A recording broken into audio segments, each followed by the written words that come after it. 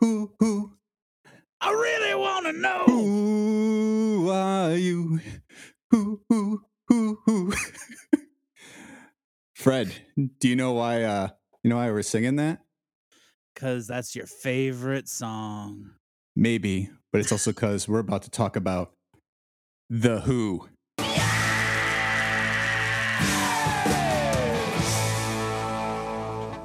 Ooh, another music episode. I'm excited. Almost. Oh shoot, our guests just left. They didn't. Yep. That was exactly the response I was fearing, and it happened. Welcome back to State of the Franchise, the podcast that talks about franchises of all shapes, sizes, background, genres, and types. I'm your host, Tom Stadler, here with my companion, Fred Dakin. Oh. Fred, how are you feeling today? Question is not how I am feeling today. The question is, when am I feeling today? Oh, that is an appropriate question and very on topic with our subject this week, Doctor Who.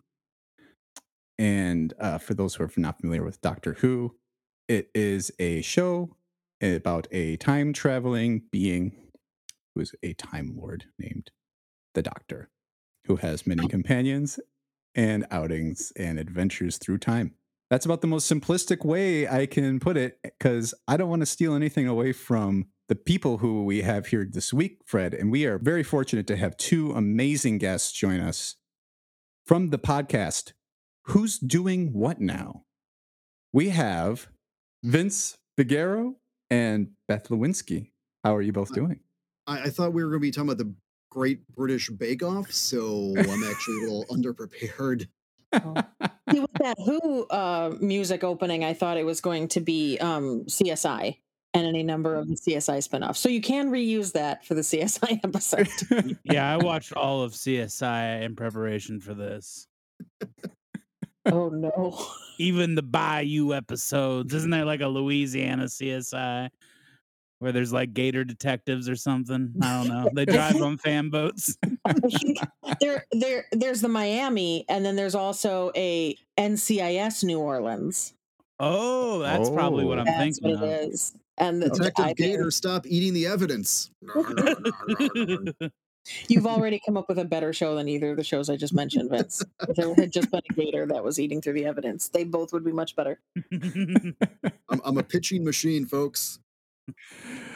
Oh my goodness. Well, we can always spend some time afterward talking through our brand new serial that will air on CBS for 20 consecutive seasons without any fear of being canceled, because I feel, is NCIS still going?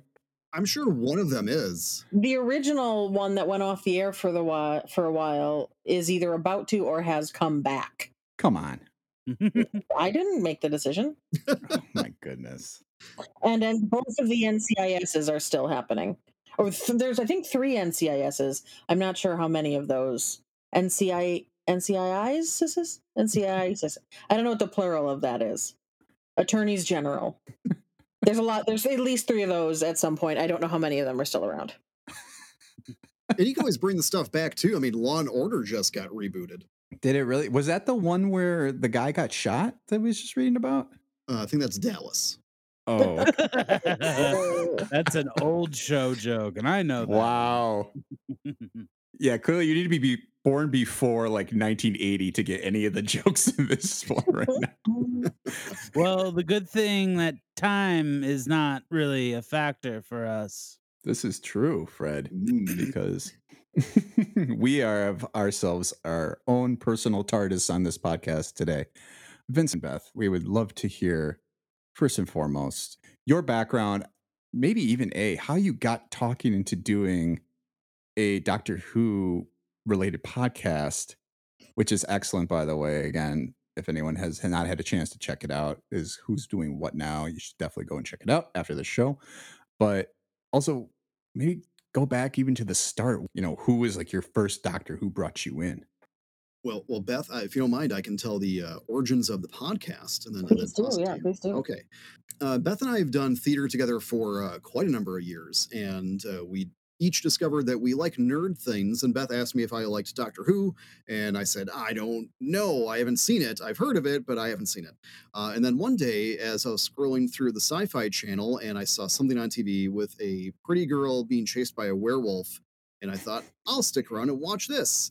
And that episode ended up being Tooth and Claw, starring the 10th Doctor, and I was like, "Oh, this is Doctor Who, awesome!" And then I was hooked right there from the get go. So then Beth and I would have many conversations about Doctor Who and episodes and all that good stuff.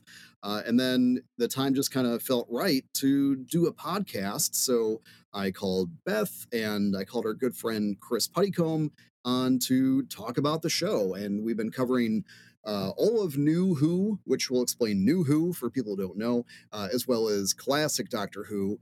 And that's kind of how the show got started Wow. And how long have you been doing it for? since 2016. Wow. Whoa. Yeah, I know. It feels like a lot longer, but It feels like only yesterday I was saying it feels like we've been doing this for 10 years. But how did you not run out of episodes?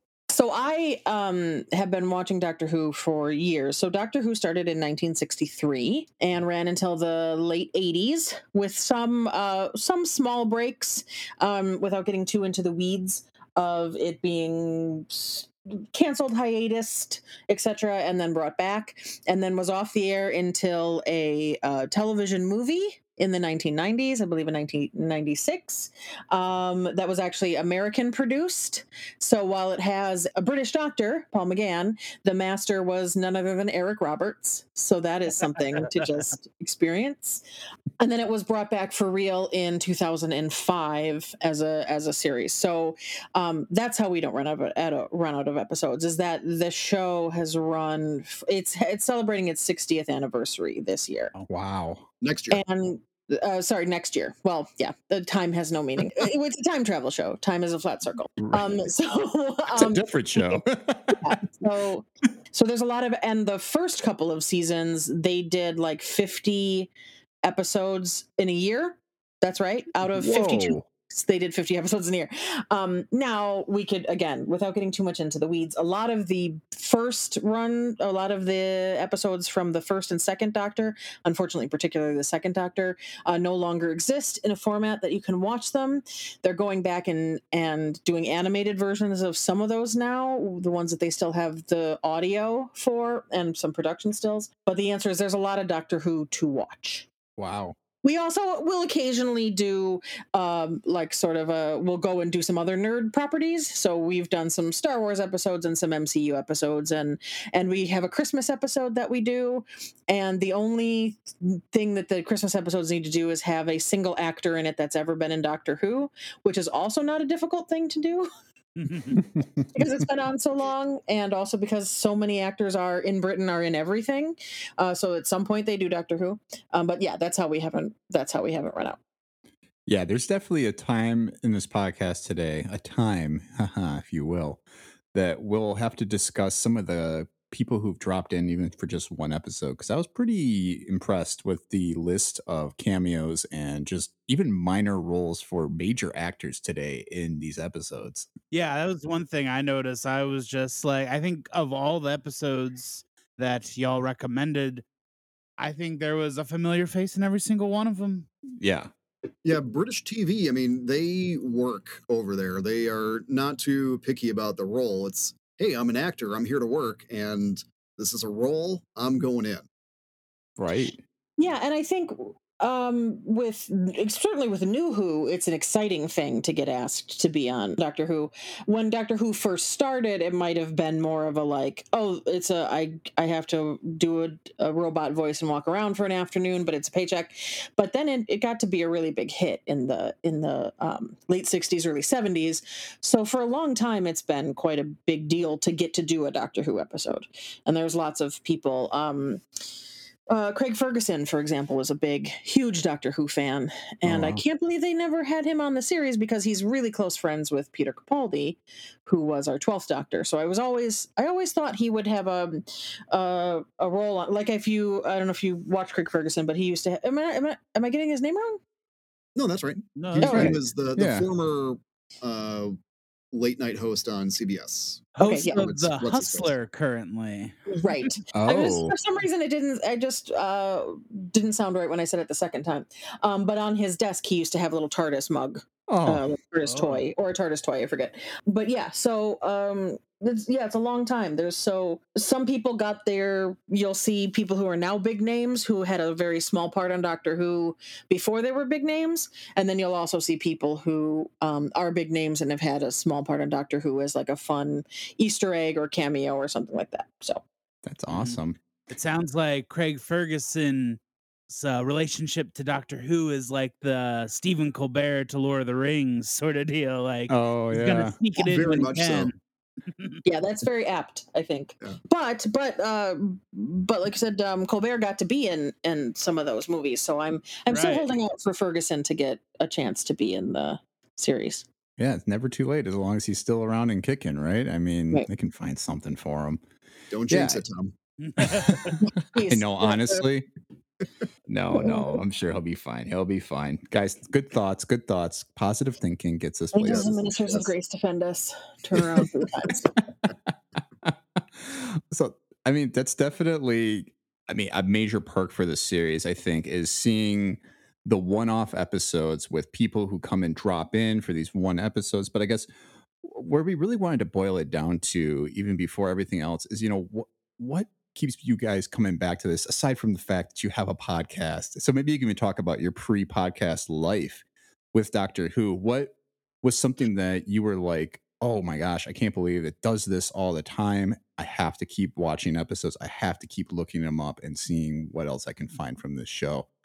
Yeah, thank you, because it is how I define my life, is sort of pre-podcast and post-podcast. It's like PC and AD. It's a carbon dating type situation. It's a KT boundary is what it is. If you don't know the KT boundary is, you can actually see a line in the earth of when the dinosaur mass extinction event happened, and it's known as the KT boundary. Oh wow. And I like that kind of stuff. So Doctor Who's a good show for me. So yeah, so like I said, I grew up watching it. I think the first Doctor Who episode I ever saw was probably a Seventh Doctor episode, just because that would have been in the 80s when I was a small child. And then very quickly after, remember seeing third and fourth Doctor episodes on PBS. I was very excited when the movie was going to come out in the 1990s because there was talk that meant Doctor Who was coming back. And Doctor Who was, for most of until it came back in 2005, so for a good portion of my life, was a great thing to catch on PBS late at night. It'd be like, oh, they're showing a Doctor Who. Oh my gosh. Okay. All right. Oh, it's Seeds of Death again, because for some reason it always is, which is a fourth Doctor episode, which is very fun. But and that's a whole other thing, is PBS bought like packages of Doctor Who they'll sell, so it's like small episode packages, so they just will re-show like the same three from a season over and over again. Pluto TV has done the same thing, so you'll just get so that's one of the places you can watch it for free if you have Pluto TV, but you'll only get a very small, it's like a small sampling of episodes, little starter pack. So yeah, so Doctor Who was, until the series came back, was an accidental viewership type thing. You couldn't get it a lot of places until, and I think this is actually after the series had come back, but not long after. Do you all remember Suncoast? Oh From yeah. Oh yeah. Mall? Yeah. Suncoast was a great place to be. And of course, it went out of business around the time the Radio Shacks were closing.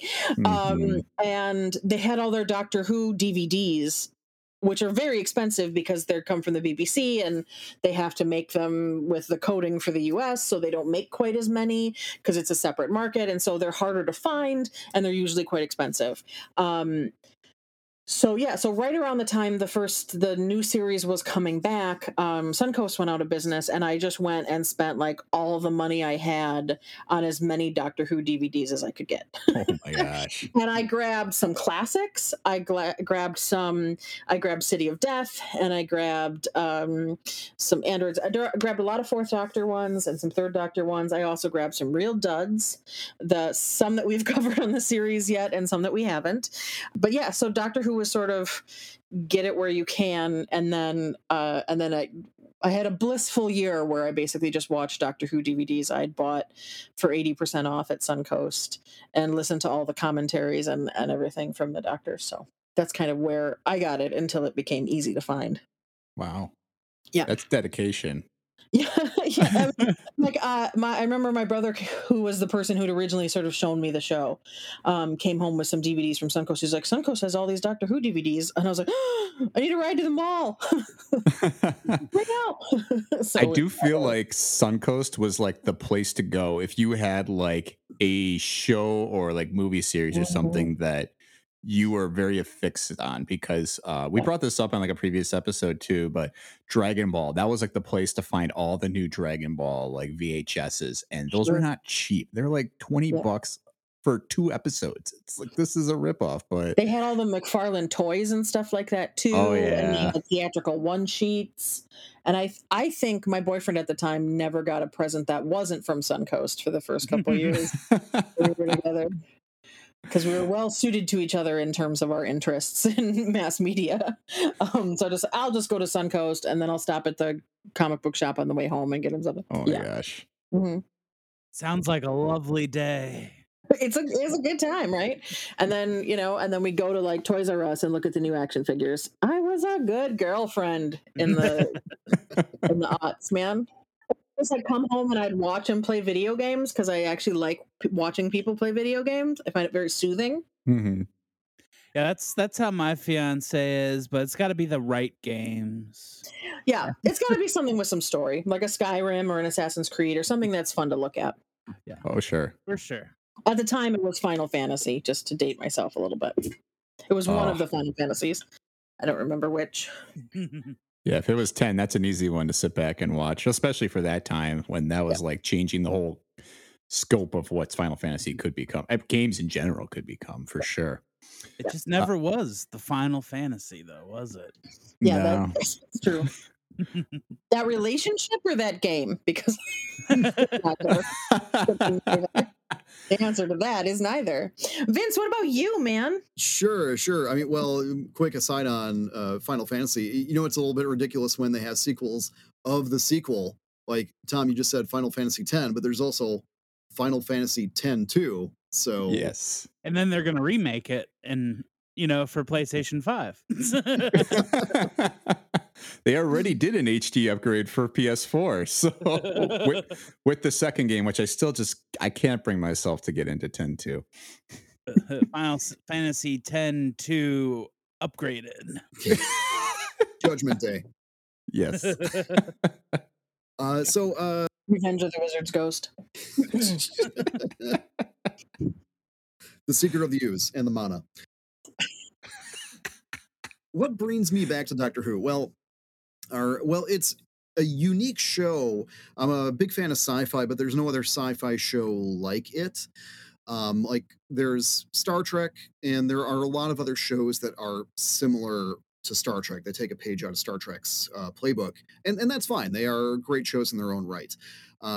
And even in a show like Star Trek, they do time travel, or they find themselves on an old west planet, but they have to do a lot of gymnastics to get to that point. Whereas in Doctor Who, you have the narrative device of the Tardis to get to wherever you want and tell that kind of story. So that's fun and unique. And you have episodes that are funny. You have episodes that are a bit rom-commy. You have episodes that are action adventure. It really runs the gamut, and it all feels like it belongs in the show. So week to week, there's a lot of variety, which is super fun, and you get really rich characters put in unique situations week to week, which is super fun. And the writing is just so great in the show. Like the dialogue is quippy and really clicks along, and the actors are great. In all the time that we've been doing the podcast, I can count on one hand when we've noted that the acting wasn't good. So, Mhm. like, there's solid performances on a show that is, frankly, sometimes really, really ridiculous, but the actors are with it week in, week out. So New Who was really what brought me in, and Mhm. I started watching it on Sci-Fi when they would have the reruns of it. And Beth at one point lent me one of those Adventures to Suncoast, one of those DVDs, and it was Androids of Tara, a Fourth Doctor story. And I watched it, but it didn't really hook me in because I was such in the mindset of, well, I'm thinking this is like a new Who episode, so there's gonna be a twist at a certain point, but there wasn't because television was just different back in the 70s. So I really didn't get into classic Who until we started doing the podcast. But I do have a really great appreciation of classic Who and uh, really the narrative forms that they had back in those days. The first two Doctors were all in black and white, and there's just really beautiful cinematography that they achieved in television with the black and white film media. So it's really fun to look at, and getting to see the evolution of the show over those decades is really fun to see as we do our podcast because at the moment we are waiting for new episodes of Doctor Who to happen. We're probably not going to get another one until November. So we're using Wow. this time to go back and watch those classic stories because we've watched everything in New Who. That's all been watched, but there's still a lot of classic Who to mine. So it's fun to explore that, and there are some really standout episodes where it's like, yeah, maybe the film techniques weren't, what we have today, but the story and dialogue is every bit as good, if not better, than what we get in New Who. And there are some duds in there too, but some of them are really fun duds to watch too. So, uh, man, there's some wild, crazy episodes in 80s Who that we've had the pleasure of watching. So, it's fun to watch. I mean, it's always fun to watch the stuff that's great. And then there's some stuff that's so crazy bad that it's fun. And then there's just some stuff where it's like, okay, well, we're doing it for the podcast. We're going to fill that hour one way or another. I'm sure that adds a little extra something to it then too, where you can actually go and talk about like, wow, that was ridiculous what we just watched, right? Oh, yeah, absolutely. I'm trying to think, Beth, of what some of the recent episodes that we've gone through.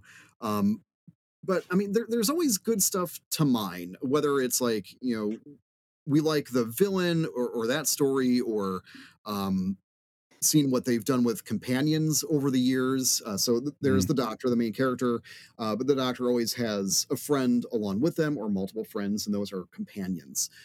So it's really fun to see what they give some of those companions to do and how they can help tell the story.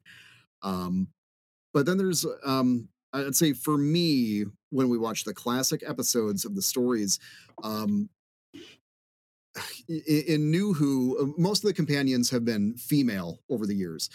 So it's interesting to see, how powerful or how much agency they would give the female companions.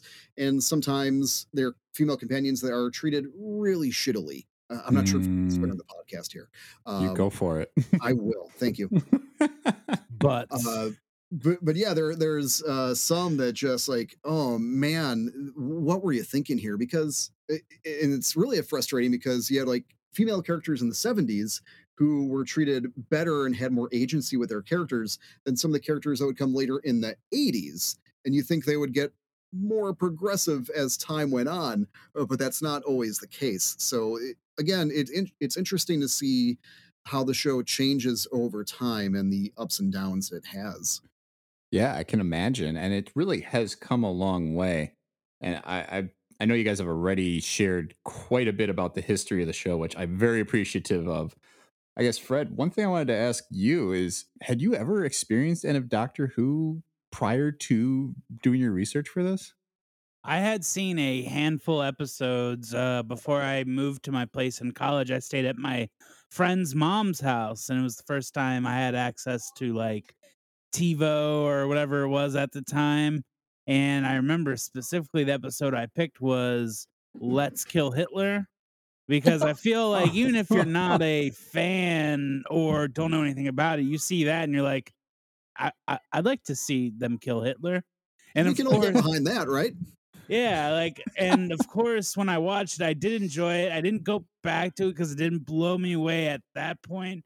But I did kind of fall into like I know what the show kind of does. And what I learned was like it kind of will hit you with like a premise, and then like a little bit in, it'll be like, but we're not actually doing it about this. It's about this thing next to it. And I felt that with like the Hitler episode and a lot of episodes that we watched. I really like how they go into the different stories. But no, I like how like you mentioned that there's always the companion. One thing that I got right away from my first watch is I was like, "Oh, it's great. There's always a audience surrogate." Yeah. And it's definitely interesting to look at the variety of companions, though, too. That's something I definitely want to ask Vince and Beth a lot more about as we go along. Because, I mean, you get people who, it seems like they have a lot of personality to some people who it kind of feels like their personality, at least through the couple episodes that we watch, kind of flows from the doctor, and they're very reliant on like their perspective in order to offer something to the story. So that's definitely a piece that we should explore a little bit more here as we really dive into the history. And for me, the first time I watched a Doctor Who episode was the first recommendation I got from here, which was Really? yeah, I decided to watch the pilot on the recommendation of my girlfriend just to say, you should try and get some table setting here. And the pilot meaning the reboot pilot with Christopher Eccleston is right. Nailed it. Rose. Yeah. Yeah. Mhm. Yep. Okay, yeah, and so that was my first exposure to it, and I knew Eccleston from well, actually, The Leftovers more than anything else, which I thought he was great in, and it's a very very dire show to show off his skill set, but he managed to always have entertaining episodes whenever they were surrounding like his story. And I mean, it felt like he is so wasted in Thor: The Dark World, especially after watching an episode of Doctor Who. I'm like, what were you guys doing? Like, had this guy under pounds of makeup, not saying a word. Like, why? I Just felt get bad for anybody. him. I heard in an interview he like did all this method acting to prepare for that role, and he's barely in it. Yeah, Yeah, it's like, Com- oh, sorry, Chris. an utter waste of his talents, I would Mhm. say.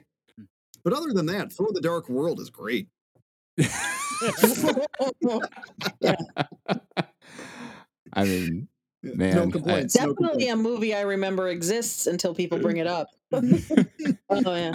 I Thor the thought Endgame had the perfect joke about that of like Thor explaining the plot of the Dark World and everyone else just losing interest in the room, except for Paul Rudd, who is just fervently taking notes. It's a good bit. Yeah. So good. I will say two other things as like introduction to Doctor Who in general. It's definitely just from other like TV shows or properties. Like first one I thought of was Freaks and Geeks. I know they're like going to like some con and they're all dressed as the different doctors, or I know at least Martin Starr has like the big scarf. And then whatever the fake show and Community probably drew my skepticism about Doctor Who, how over the top is. But after watching some Doctor Who, I will say it does go to that at times, like that For It crazy. sure it does. does. And don't you Yeah. want to see Inspector Spacetime as a real TV show? Yeah. Yes. Ooh. Absolutely. Oh goodness. I guess it should just be said now, I have been to multiple Doctor Who conventions. Ooh. Really? I have indeed. I have indeed. And this was before going to comic book conventions was like a thing to do.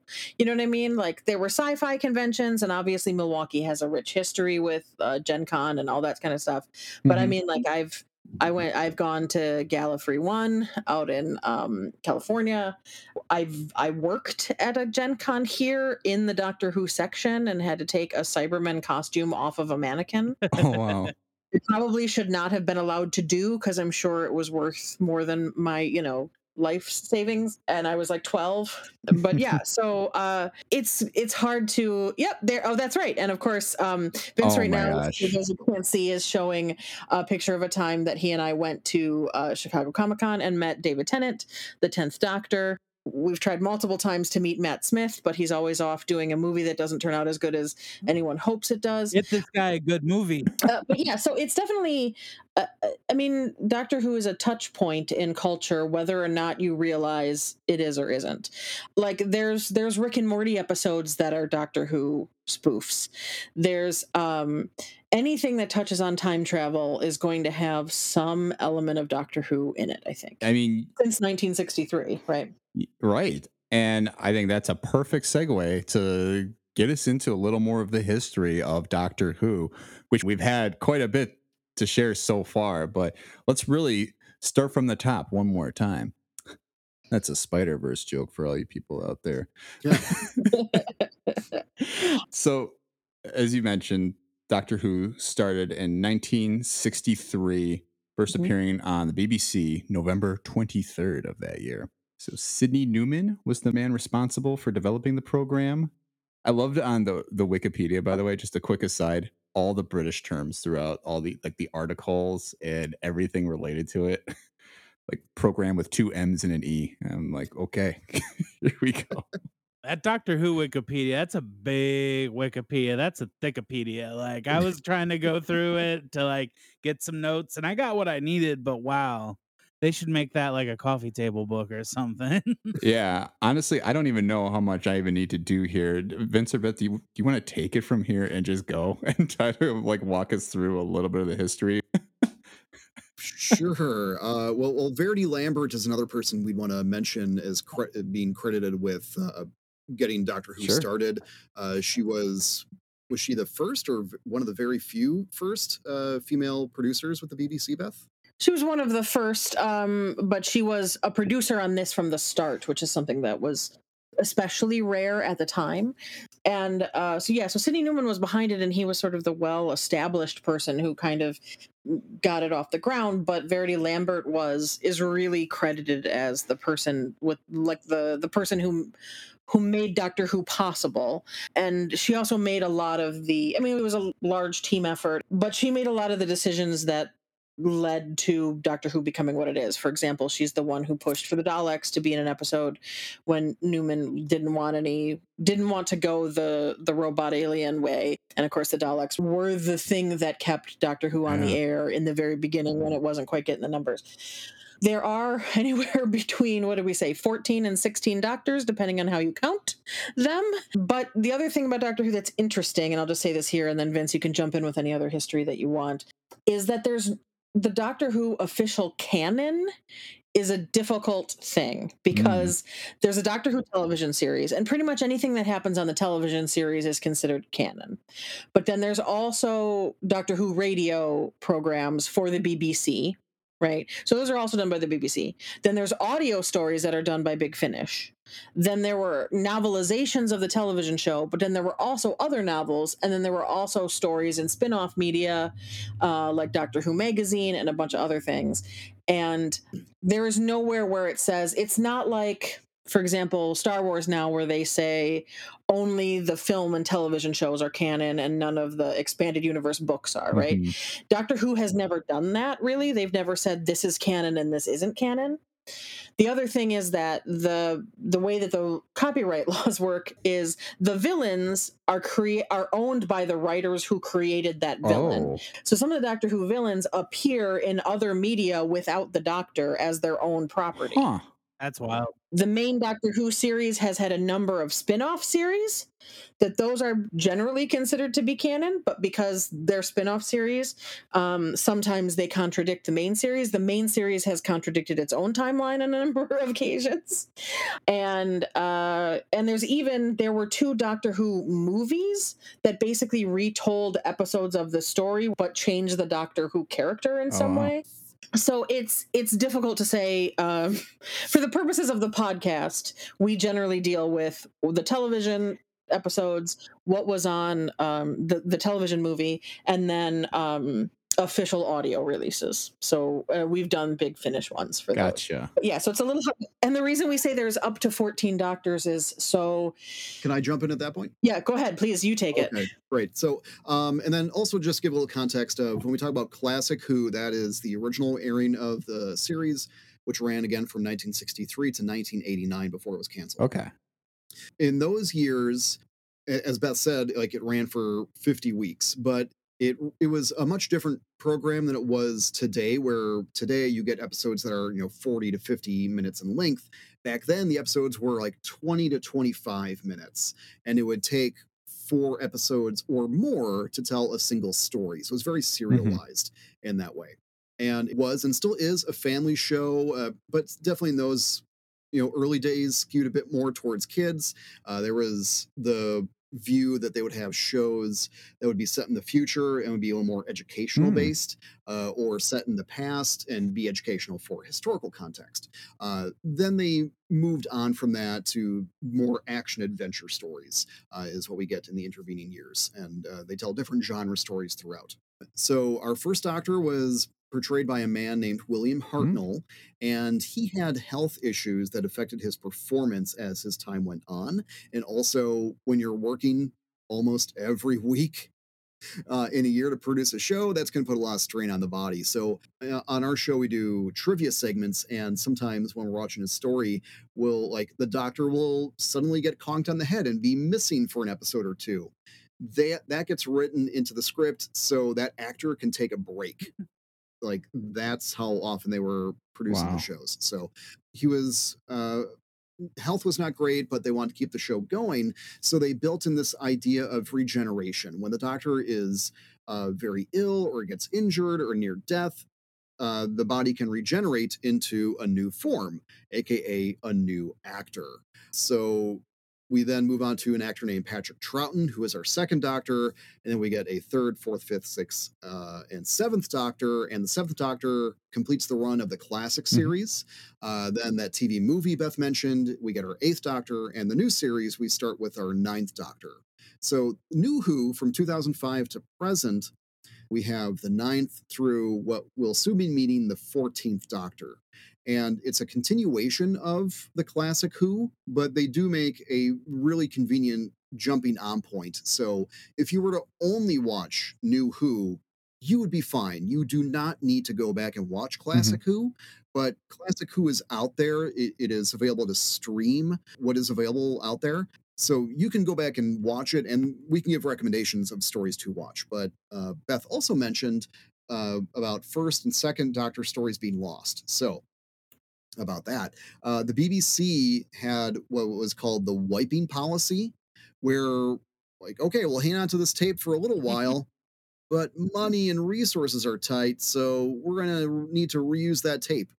So they wiped the tape and put another show Oh on it gosh. without any forethought of this, we should hang on to this, or someone may want to re-air this, or like this is something we should hang on to. Just like, nope, it's wiped, it's gone. And it wasn't just Doctor Who. They did this with like all of their BBC programs. Yeah. So a lot of those shows for the first two Doctors have been lost to time. There have been efforts to recover them because they would send tapes to across the seas. So like there have been tapes found in Australia, I think Nigeria. They've also found tapes, and those have been sent back and then restored best they can. Other programs have been found because people like stuck a camera right on their TV Yeah. because, of course, before VCRs, and those are called telerecordings, and that's how we have preserved some of these classic episodes of Doctor Who. Yeah, just a quick jump in there. Like, there was no home video market and there wasn't syndication at the time. So there wasn't, so everybody's like, wow, this is so myopic to not save these for the record. Well, back then they didn't save that kind of stuff from the record because nobody had what was the record? You know what I mean? There was no way to watch this again. They might re-air it later, but also actors and people who worked on this were like, well, then how do we get, you can't just show something we were in perpetuity because we'll never work again, Right. right? If you save everything we've ever done and just reshow it endlessly, we got paid. Now, of course, with syndication and the aftermarket and streaming and all that kind of stuff, it's built into contracts to say what happens if this continues to be something that people can watch forever.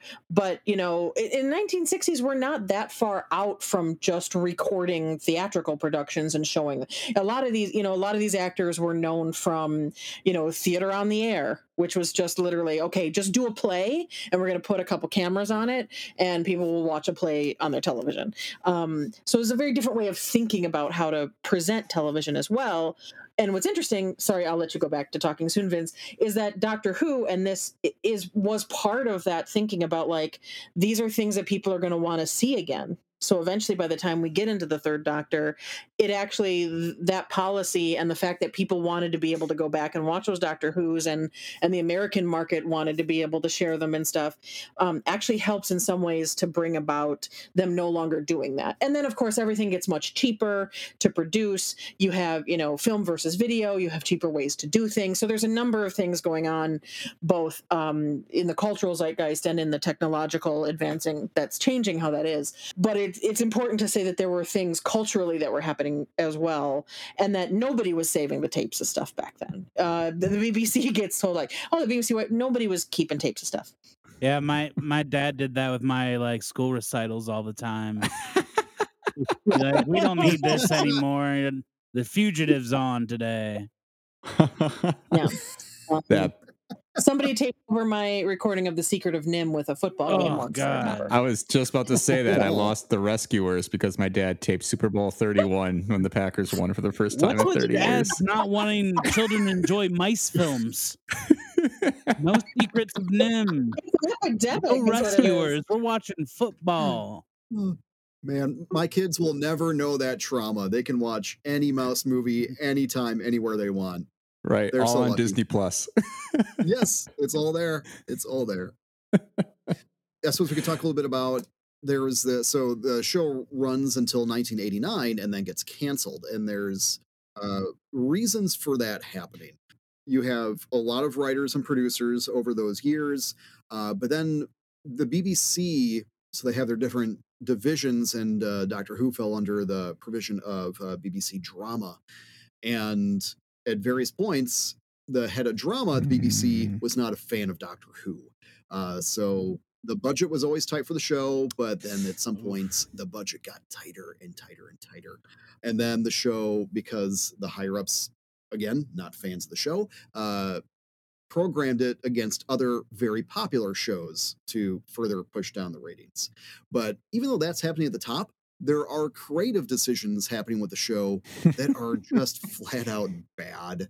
And when you compare like late 80s Doctor Who to what is happening with, at the same time, Star Trek The Next Generation, and just the visual aesthetics of those two shows, it's night and day. And more than just visual aesthetics, the writing that they're turning in at that point, unfortunately, is not good. Like the actors are trying their best, they're giving it their all, but man, a bad script, there's just not a lot you can do with it. So the show does get canceled. Then, like at one point, it gets canceled, but there was a fan outcry, so it just kind of sat for I think about a year, and then it came back. But then ultimately, '89, they just didn't officially cancel it. They just didn't renew it. And by that point, the ratings were so low and the popularity of the show had dipped. So it was like, there were fans that helped keep it going. There's a Doctor Who magazine that is still running today. Wow. That was something that helped keep moving along. Beth mentioned there's audio productions. So that was another way that they helped keep the spirit of the show alive. And that 1996 movie, although not successful, was in part due to efforts to get the show going again. So there's always been a rabid fan base, and like that's one of the reasons why I put it among the three pillars of major sci-fi next to Star Trek and Star Wars. It's that important and big. For more on Star Trek The Next Generation, check out our recent episode on that. It was a good one. It was a good And one. I know you are a big Star Trek fan, Vince. And if we got off on a tangent, I'm I'm sure we could go for a while, but it is interesting that you bring up those comparisons because I definitely got even a little of those vibes in the newer episodes, fresh off watching a show like Strange New Worlds, where you are kind of comparing sort of like the story of the week. And I'm glad they went back to that model because I felt like that was a perfect segue to get into some of the episodes that you guys were even talking about with Doctor Who. And I know we're going to talk a little bit about New Who here too, and you had provided a lot of recommendations for Fred and I to watch, and I'd love to dive into a few of those episodes just to talk about why some of those stories are good and are so memorable for both you and Beth, and even getting into why do these represent some of the best parts of the series for you. Cool. Take it away. Oh, I meant continue to go. Please. I honestly every week I do like the history. And this is so wonderful to hear like people who just know all the bullet points that you want to share about the show. And I don't have to try and bullshit through it and be like, well, so this guy looked at it. That was great. On to the next thing. And there are certainly people that know more than us. You know what I mean? Like we've gotten as I much don't into buy it as it. we can. Except there's people who truly grew up with it, right? And who are understanding the sort of all the things that are going on. But so there's I'm sure there are people listening to this right now who probably are going, but you forgot to say this, and you don't quite have that right, and everything. And yep, absolutely. And we can always stand to be corrected. But yeah, there's a lot to talk about. Absolutely. Yeah, as far as New Who goes, like there's like it's kind of divided up into eras over who the showrunner is. So there was a guy, still is a guy. His name is Russell T Davies, and he brought back the show in 2005. And there was a lot of success during his era. There was obviously the main show, Doctor Who, and then he had spin-offs. There was a show called The Sarah Jane Adventures, based on a classic companion that was geared more towards kids. And there's another show called Torchwood, geared more towards adults. And then after Davies left, because he had been working on the show for like 4, 5-ish years at that point, he just wanted to move on to new projects. And there was another man that came in, Stephen Moffat, who contributed some episodes during the Davies era. And then we got Stephen Moffat in his time. So in the fan community, there's like folks who are, I'm on Team Davies or I'm on Team Moffat. And really, at the end of the day, it's Doctor Who, it's ice cream, you're getting good stuff. So like there are differences between their two writing styles, and there is a notable change in the show, but that also has to do with the production. Like when Stephen Moffat takes over, the show then switches to the HD format. So production value is increased just to meet those HD needs. And then recently, Stephen Moffat left, well, a few years ago now, and another man named, Chris Chibnall? yes, I forgot his name. Okay, I wasn't sure if you were Chris being Chibnall. so. I Chris forgot his Chibnall name. is controversial as a showrunner, Oh. so I thought Vince was doing a bit. So that's why I was like, I'll let him land this joke. Oh no, he forgot. He forgot. Which is a joke all on its own too. Yeah. So yeah, Chris Chibnall, he's notable. He casts our first female doctor, Jodie Whittaker, because up until that point, it had only been dudes who played the role of the doctor. In the show's history, we had like the Doctor is a Time Lord. That's their species, and we had met female Time Lords. And then in New Who, we begin to establish that when Time Lord regenerates, they can switch genders. And indeed, we finally see that happen with the 13th Doctor as portrayed by Jodie Whittaker. And a lot of fan excitement to see the first female Doctor. And unfortunately, the writing misses the mark, unfortunately, a lot of the time during the Chris Chibnall era. And notably, he takes a big swing. And although, as Beth was talking about canon before, canon is kind of a mess on the show, he tosses a big wrench into the canon, which upset a Oh. lot of fans. But there are newer fans that may, in Chibnall's defense, uh, to be that guy, he's tossing that wrench in there to possibly open up new possibilities for the show. From my perspective, personally, I think it comes down to execution, because there's another canon upending thing that happens during the Stephen Moffat era, but that episode is really good. So it's like, oh, okay, I can accept that wrench being tossed in there. But when it happens during Chris Chibnall's episode, it's not a good episode. So it's a Oh. tougher wrench to swallow or pill. I will say, as someone coming into this and not watching very many episodes, I could feel the difference, but part of that is because I'm a Sherlock fan, and I could feel that Stephen Moffat touch in episodes, and it felt like just nice hands holding me like, "Oh, you're new to Doctor Who? Let me take you in. Let me show you around." And Mhm. it was really nice. Those were like at the end I'd see who wrote it, and the episodes I loved were all Stephen Moffat episodes. Welcome to the club. Yeah, Stephen Moffat and Paul Cornell were two names that you would have seen a lot on our short list of recommendations. If you had given me 10 episodes to give you titles of, you would have gotten a lot more Paul Cornell. I also realized I left off an exquisitely written Neil Gaiman I saw episode. that Oh. was a thing. Yeah, there's so please, if you have fallen for Doctor Who and you'd like to watch more, please watch The Doctor's Wife, which is a fantastic episode. It means a little bit more to people who are big on Doctor Who, but I think you've seen enough of it now to understand the Doctor's relationship to the Tardis, and I think that's all I want to Oh, say about nice. that. Ah. But yeah, Neil Gaiman has written a few. He also wrote Silver Nemesis. Nightmare in Silver. Nightmare in Silver Silver. Nemesis Nightmare in was an Silver. original Doctor Who episode that I don't recommend. It's quite boring. But Nightmare in Silver is the Yeah, other well, we're one. about Yep. to get a fresh dose of Neil Gaiman coming up here on Netflix too with the Sandman series. So I'm very intrigued to see what his spin was on Doctor Who before he gets into it because I never got to get into the American Gods series, but another book of his that I loved. So when you say Neil Gaiman wrote a little bit of Doctor Who, my ears perked up instantly, kind of the same way Fred's did with Stephen Moffat, even though I did like Sherlock as well. Let's talk a little about some of those episodes and some of the doctors in this new Who era, because I feel like this is probably the space a lot of people are living in right now, as much as Classic Who set the groundwork for this. We had, as we've mentioned before, Christopher Eccleston come in here in season one and kind of set the tone for what this new Who is going to be under Davies' watch. So I guess what were some of your favorite parts of where this new Who started to go? And what are some of the things that you liked that Eccleston kind of brought to the table, especially in like an episode like Father's Day or The Empty Child? So Eccleston has a tough job, right? And Davies has a tough job, and Billy Piper, who plays the companion Rose, have a tough job, which is that this is a show that was beloved and has tried to come back once before. And the lead up to it coming back, I mean, I think we found it in like 2003 it was coming back. So, I mean, just could not have had more pressure on it. And the first lines Christopher Eccleston says at the Doctor Who.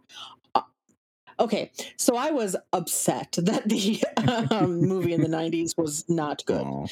Paul McGann is a great doctor. I think he's fantastic. He does a lot of audio stories now, and he's fantastic. He is not given anything to do in the movie, and the movie's not good. And so that was a little heart Hmm. crushing. Um, so I was very much like, yeah, the new Doctor Who's back. Okay, fine. I guess I'll watch some, and it'll suck, and I'll go. And then Christopher Eccleston says a single line, and all of the tension and cynicism fell away. It's just like, oh, this is going to be good. Like this is going to Hmm. be fine, and not just fine. It's like, oh, Doctor Who's back. And I don't think he gets enough credit for that because he only had that one season. But you have to. It's not even sticking the landing. It's getting the jump right. You know what I Hmm. mean? Like I don't even. It's and nothing but pressure. And he's. Um, the fun thing about Doctor Who is that because there's a different doctor every time, every version of the reason you explain it by the doctor is because every version of it is a little bit different because every doctor is bringing a different kind of energy to the story. Of course he is. And so the stories that surround that character are different and have a different energy. And Eccleston nails it in that he is instantly, of course he's Doctor Who, and also not like any other doctor we've Sure. seen. He's entirely himself and yet somehow entirely fits within he's in his own box, but that box is inside of another box, and it's the Doctor Who box. And the reason those boxes fit together is because they're in two different dimensions, which is how the TARDIS works. Vince rolled his eyes so hard at my TARDIS joke, but yeah. So that's my thought on Eccleston. Vince.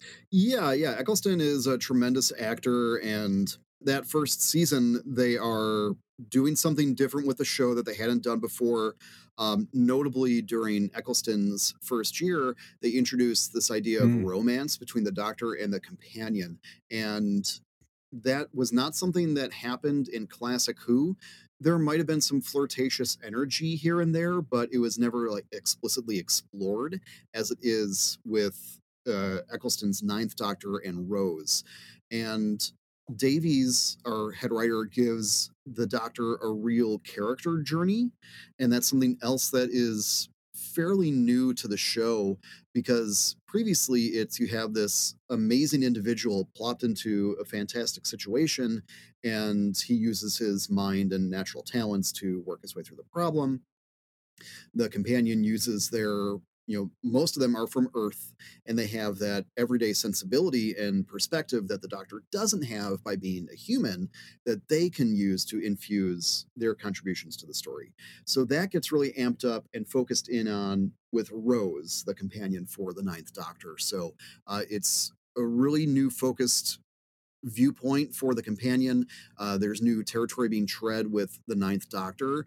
And the first episode you see him, you really see a lot of character growth with where he lands in his final episode. It's such a rewarding journey. So, yeah, he's a really great Doctor.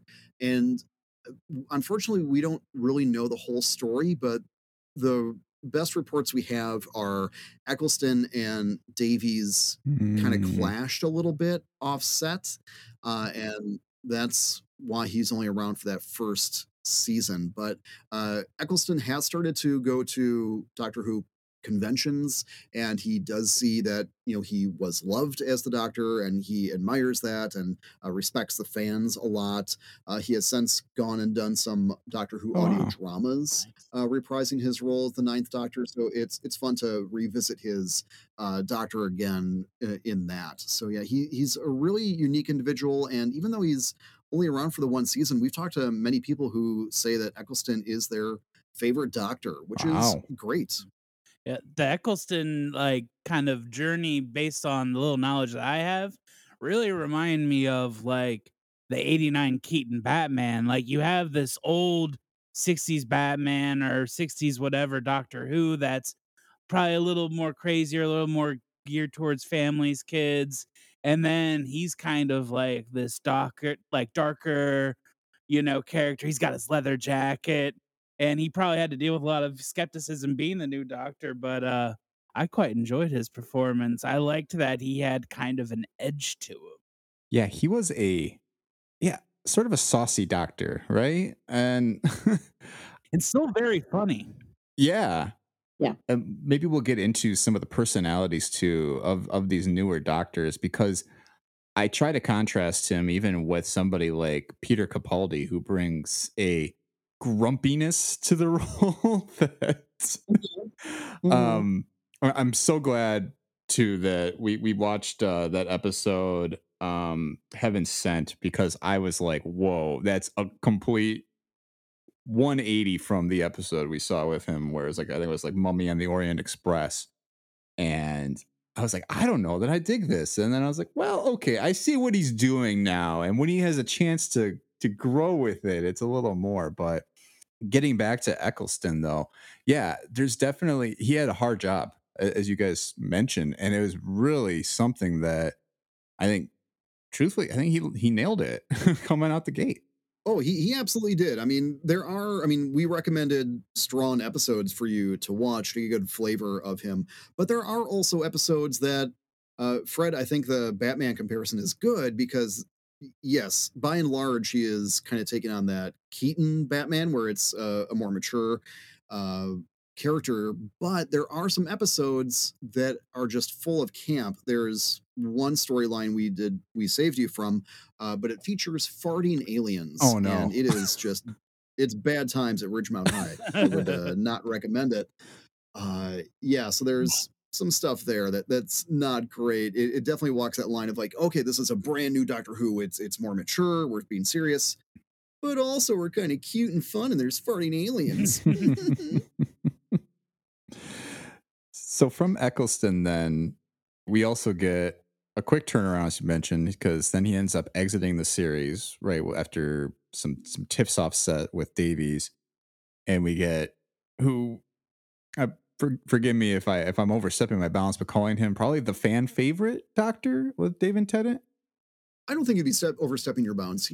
I would equate it that as Tom Baker is probably the most popular classic Doctor, David Tennant would be the most popular new Who Doctor. So it's close between David Tennant and Matt Smith. Matt Smith was beloved as well. David Tennant had, I would think, the widest appeal outside of the Doctor Who core audience, if that makes sense. Partly because David Tennant was a fairly well-known actor already in England, in Britain, more so than maybe some of the other actors. I mean, Eccleston had done some things. Matt Smith was very, very young, so he was had not done as much at that time. But Tennant had done some series work before, and also Tennant has done a lot of stuff. I know this podcast has talked about David Tennant before. Has done some, has done some other a lot of other things since. So I think he has. I think you'd probably, if you ask Doctor Who fans who of the new series was their favorite, I think you'd get a lot of people saying Matt Smith, but I think you'd get sort of the broadest category of people. I know there are people who have only watched the David Tennant episodes, who who maybe weren't so much fans of the show as they were of his performance as the Doctor. And that's not to take anything away from him. They just really liked him.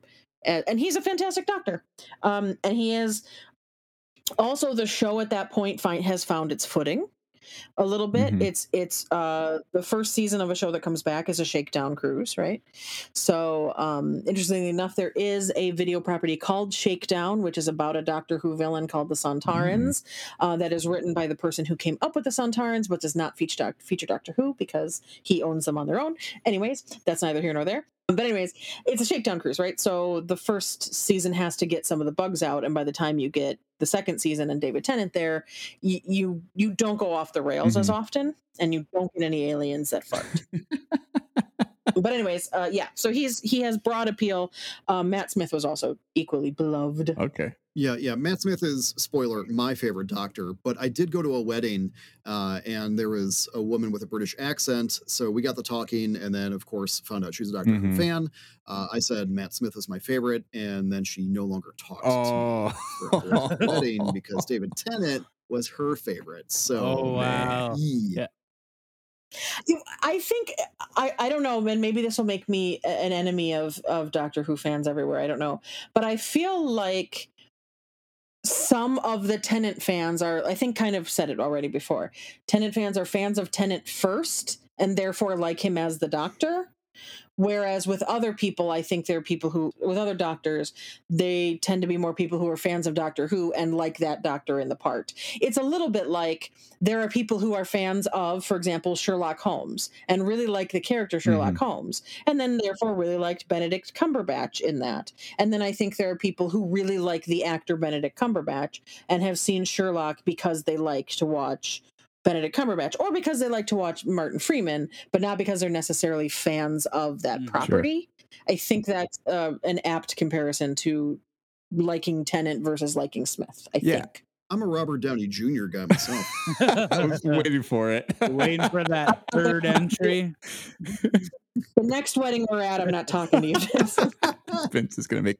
No, he's fine. He's fine. He's fine. I like Basil of Baker Street, the small mouse detective.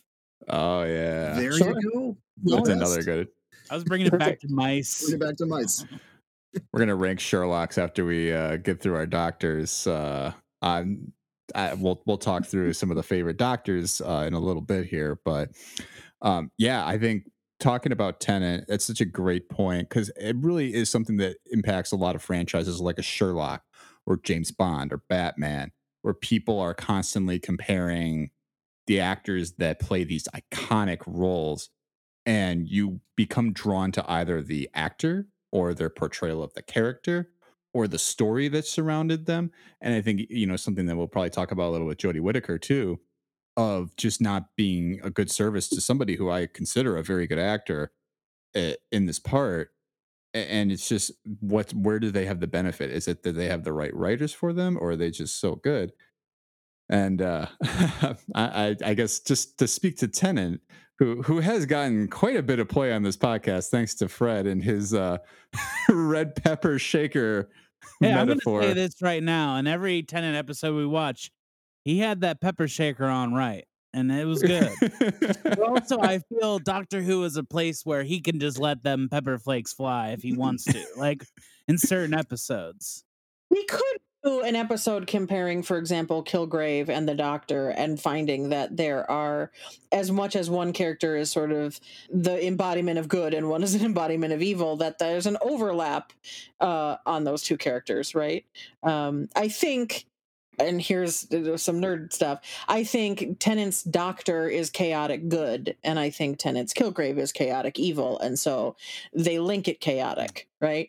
And there's some overlap there, and both of them can swing into the other realms. I think so. And I think David Tennant is a very talented actor, but you're right. I think he has some. He has a style. I would recommend watching him in Broadchurch, where his performance is very That looks restrained. Not like a seen Freddy that. show. Is that like a small England town murder show? It is a small England town Yeah. murder show. It is him and Oscar winner Olivia Mm. Colman, who is superhuman in Oh. how good she is in that series. Is it She's fantastic. That is, interestingly enough, written by Chibnall and also stars Jodie Whittaker. Huh. That's where they had worked together before, and is excellent. There's a couple series of it. I will say the first series is the one that is some of the best television you're ever going to see. You'll see a million faces that you've seen in Doctor Who on Mhm. there. There's a lot of overlap in those actors, but Tennant's performance in that is very different. Broadchurch is a spin-off of Olivia Colman's character in Hot Fuzz, right? Yes. She gets like sent to Oh God! another. So Oh good. God! Let's Oh, you can't know how dark of a joke that is until you've seen a oh my church. gosh. That's what happens to that No luck character. catching them serial murders. Can we talk about the fact too that Olivia Colman is also in the 11th hour in this series? Yes. Oh yeah. Yeah. Yep. She is. And Moffat has said, like, we had Olivia Colman and we used her for one scene where Oh, she's mostly like her voice is coming out of a different character. He's like, we really wasted that no opportunity. kidding. Just the glance over her in a coma in the bed. I'm like, was that? We'll see. And then you come back and you're like, oh yeah, they knew what they were doing when they were setting that one up. One more thing about David Tennant. So yeah, Beth is right. I mean, they work out a lot of the kinks in that first season. So when he comes on, the show has really strong footing. It knows where it's going. They take chances throughout. And also to Beth's point about people being fan of Tennant, specifically his Doctor, they really do more with the romance side of it. So there's equal romance. Him and Rose are into each other. Then with the fallen companion, Martha, there's unrequited love. They're not interested in one another, or well, she's interested in him.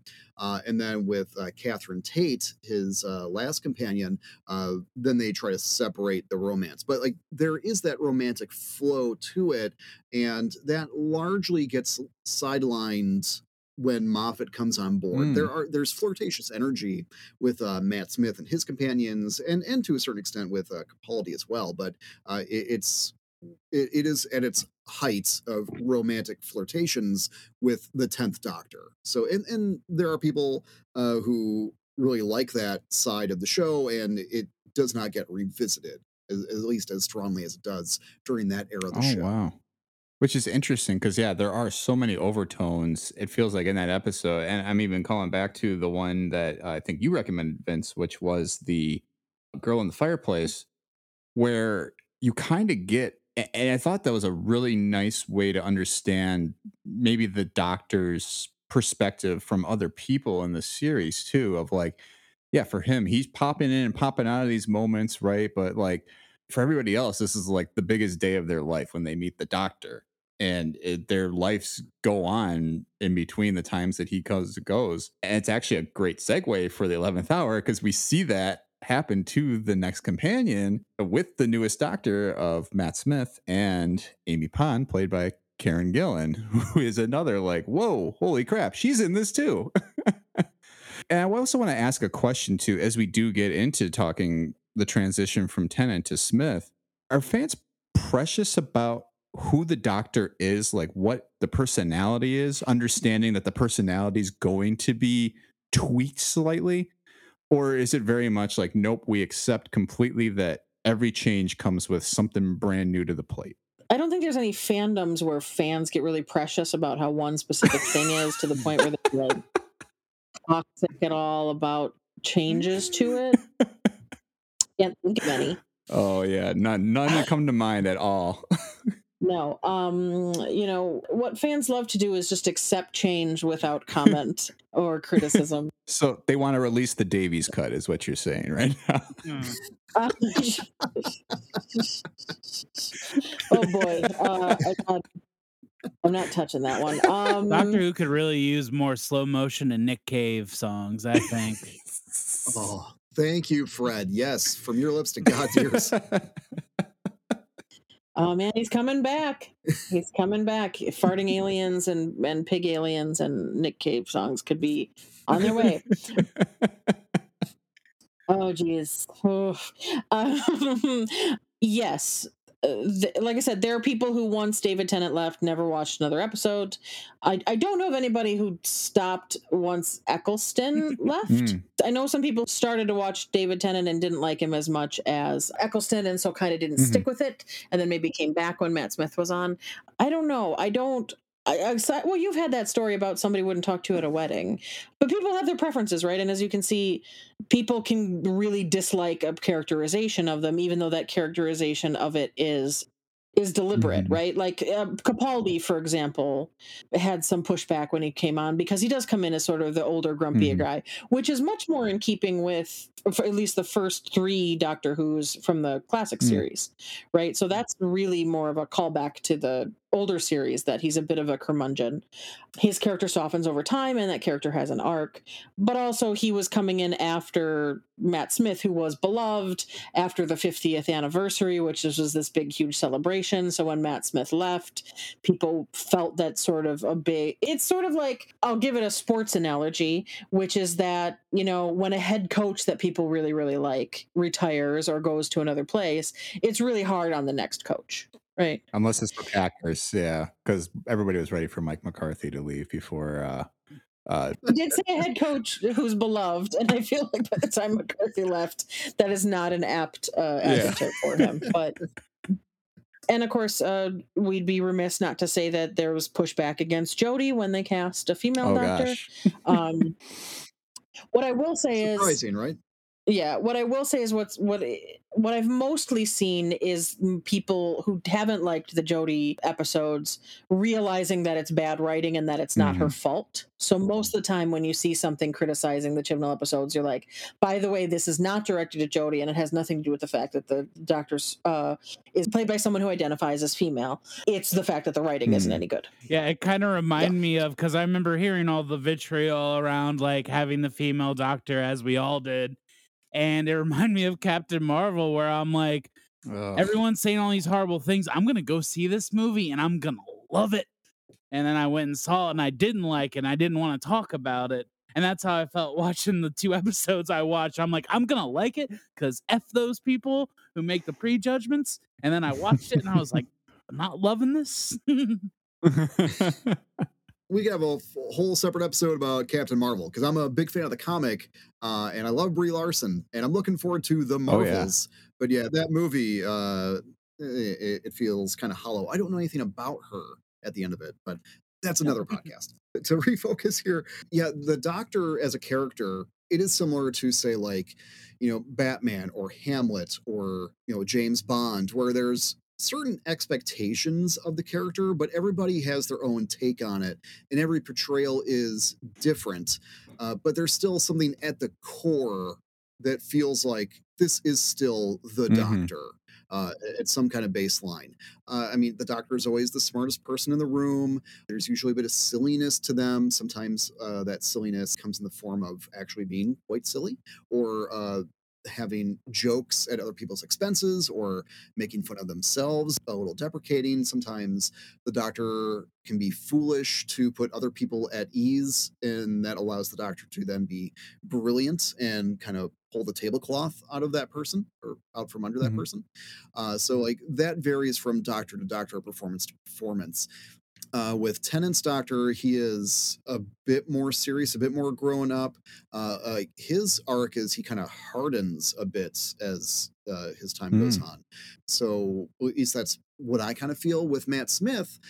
He comes in and just this fresh young energy who's just going 1,000 miles an hour, and there's kind of this, like, he is at that point the oldest his character has been, but there's just this child wonder that is blooming in there. So like that's really something that drew me into his character, his portrayal of that doctor. That is fun and silly and reminiscent of the second doctor, Patrick Troughton, how he portrayed his doctor back in the 60s. So, yeah, Matt Smith's doctor is so much fun every episode. He's quippy, he has great physical performance, just a delightful actor to take on that role. Yeah. You could almost compare the transition from David Tennant hardening, similar to a weeping angel, if you will, to you Oh. look away and all the Tennant fans look away and suddenly a attack, right? Oh, look who had Blink on his assigned episodes to watch. And I saw Oh, that they come back. Spoiler alert. I'm they excited do. for that. They They do certainly come back. do. That episode, I They would be remiss if we don't talk about that before we fully get into Matt Smith, or his era too, Sure. because first and foremost, you're like, oh, hey, Carrie Mulligan, how you doing? Like, Yeah, in her breakthrough role. right. Wow. Mhm. I always thought I didn't know she was British and got her start over there. Really? Nope. Hmm. Yep. And that was her breakout role. I mean, she had done some stuff before, but that was kind of after that it was Hollywood bound kind of a thing. Yeah. That episode just lived up to the hype. I had heard a lot about that before watching it, and I was like, okay, what's this going to be like? And then I was just like on the edge of my seat the whole episode, like, oh man, are these things going to get them? Like, Well, I put Blink on my list, and partly because Vince had put a really great episode that was very David Tennant heavy on his list, which is Girl in the Fireplace, right? So you get a lot of good David hmm Tennant content in that episode, so you see what he's like. I picked what's called Blink is what's called a Doctor Light episode, meaning there's very little actually of David Tennant mm, in it. There's very little of there's even less of the companion in it. But it is almost it's like a bottle episode that takes place in the Doctor Who universe, or the Who universe, without without Tennant being in it too much. But it's an important episode. One, it's truly excellent and extremely scary and stays with you. And as you said, Mulligan is fantastic in it. And when the Doctor does come in, he says "timey wimey wibbly wobbly stuff," which is like the phrase that followed him forever. That and "I'm so sorry," because he apologized a lot. He apologized more than a Midwestern woman who'd done nothing wrong. That's how much he apologized to the Doctor. And as one of those, I can say that. But that episode is also really important because it was the first time that New Who had created a new villain that had the same sort of cultural touchstone sort of cultural connection that like the Daleks or the Cybermen hmm had in the original Doctor Who. So even if you're not a huge Doctor Who fan or you haven't seen it, like I think you'd probably at least recognize a Dalek. Yeah, Even if you're not quite sure what they're called, you'd probably be like, "Oh, I know what that is. That's a Doctor for Who sure. thing." Or if you probably would be able to to know what a Cyberman was or something like that, because those are sort of things that are bigger than the show itself. The Weeping Angels was the first time that the new series had done that. that episode really shows that they have their hand on the camp dial. Hmm. You know, they can make things look super campy and goofy, or they can actually do like horror and suspense. Like they can put it in that place, and that really opened my eyes to the show a lot. So I was very happy you picked that episode. Yeah, thanks. That episode, yeah, exactly. That episode has a lot of restraint for what it's doing, and that episode, like you said, could have been super goofy. It has moments that are light, right? Because obviously you can't be afraid the whole time. But that episode is truly scary. I picked a lot of scary episodes. I realized for you guys. Mm-hmm. I love the spooky shit.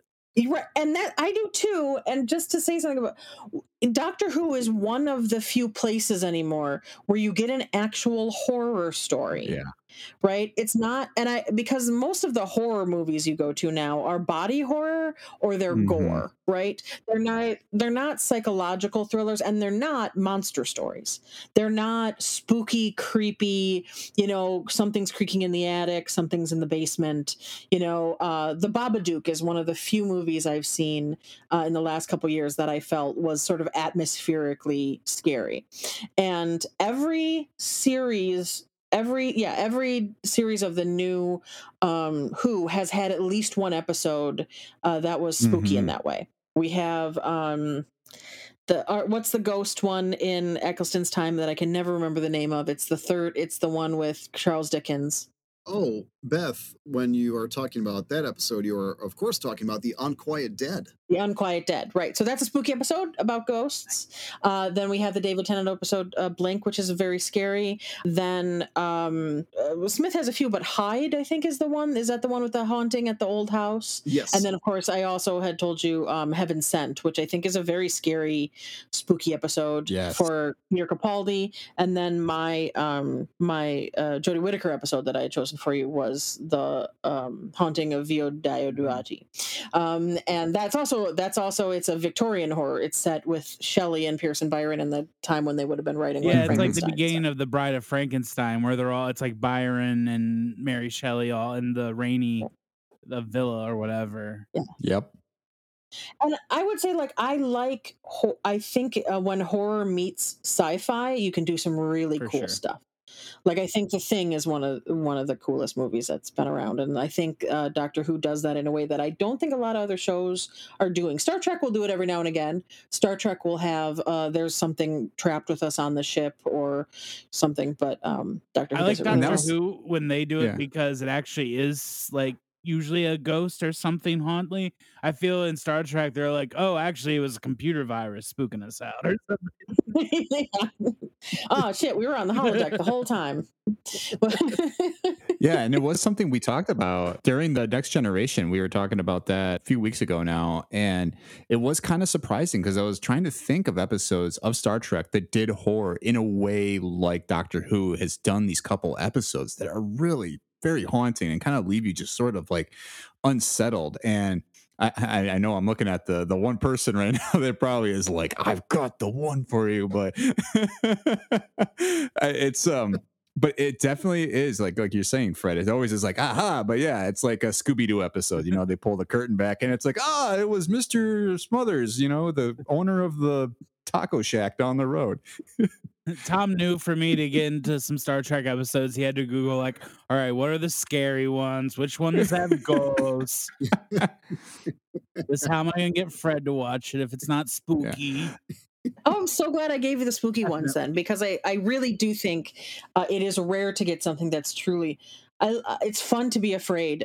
There's a creepy one. Oh, I'll give you some more when we're off air. I'll give you some more of the scary Doctor Who episodes where you're like, I don't feel good. And the thing about Blink is like you will never look at a statue the same way again. Like I have ruined. First of all, statues are creepy. We can agree on that. Moffat has, and you'll know this from Sherlock, has his finger on the pulse of like what is sort of in the back of our brains, or like what sort of needling at the sort of primitive drive towards safety or towards fear or whatever else. So he has a couple episodes like that. But I think statues have always been creepy to us, and I think he'd like. So if you've never seen Blink, what it is it's there's these characters called the Weeping Angels, and you think they're statues, but if you look away from them, they attack you. They don't kill you. They send you back in time, and then they live off your potential life energy, and you get stuck back in time. And you live yourself to death, but you don't get the remainder of your years. And so, which is in some ways creepier than killing Yeah. you, right? Because you're pulled away from everything that you know and love, and you could be pulled back 10 years, you could be pulled back 300 years, right? But they're incredibly fast if you stop looking at them. So it's called blink because you can't even blink, because in the time that it would take, if you're looking at one and it's close enough and you blink, you're done. And that's of course something that you can't not do. Right. Yeah. You can't not breathe, you can't not blink, you can't not heartbeat, all that stuff. But yeah, so from now on, you'll never look at a statue and be like, like you'll keep your eyes on them. It stays with them. Yeah. Well, it's interesting though, and to get us even to move a little forward too, is another episode that relies on sort of a sight piece to it was the 11th Hour, which is the first episode of Matt Smith. And I was kind of expecting a setup for something that would be a little more horrific, because he comes to Karen Gillan and he's like, okay, look out of the corner of your eye, and you'll see something. And he's like, no, you really look where you can never look.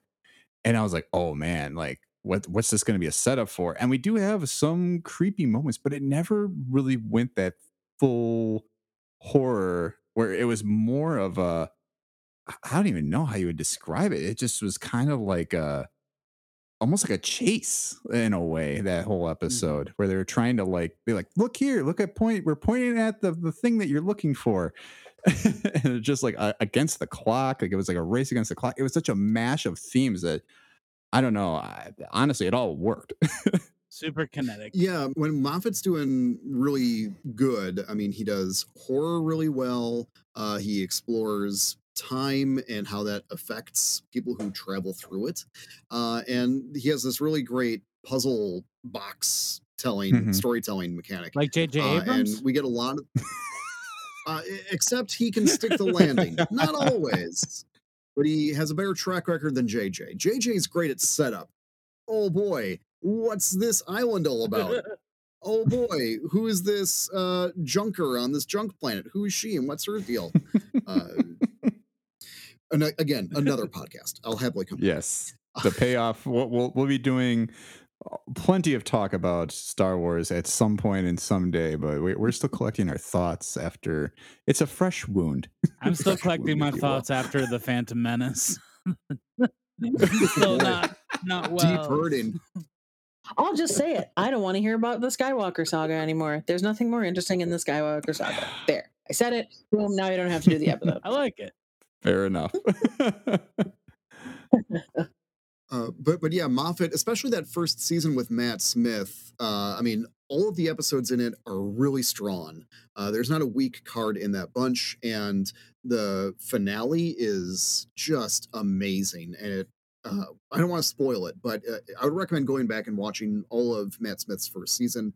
It's just really, really incredible storytelling, and there's a lot of clues and things to pick up on. It was great storytelling to keep you engaged from week to week.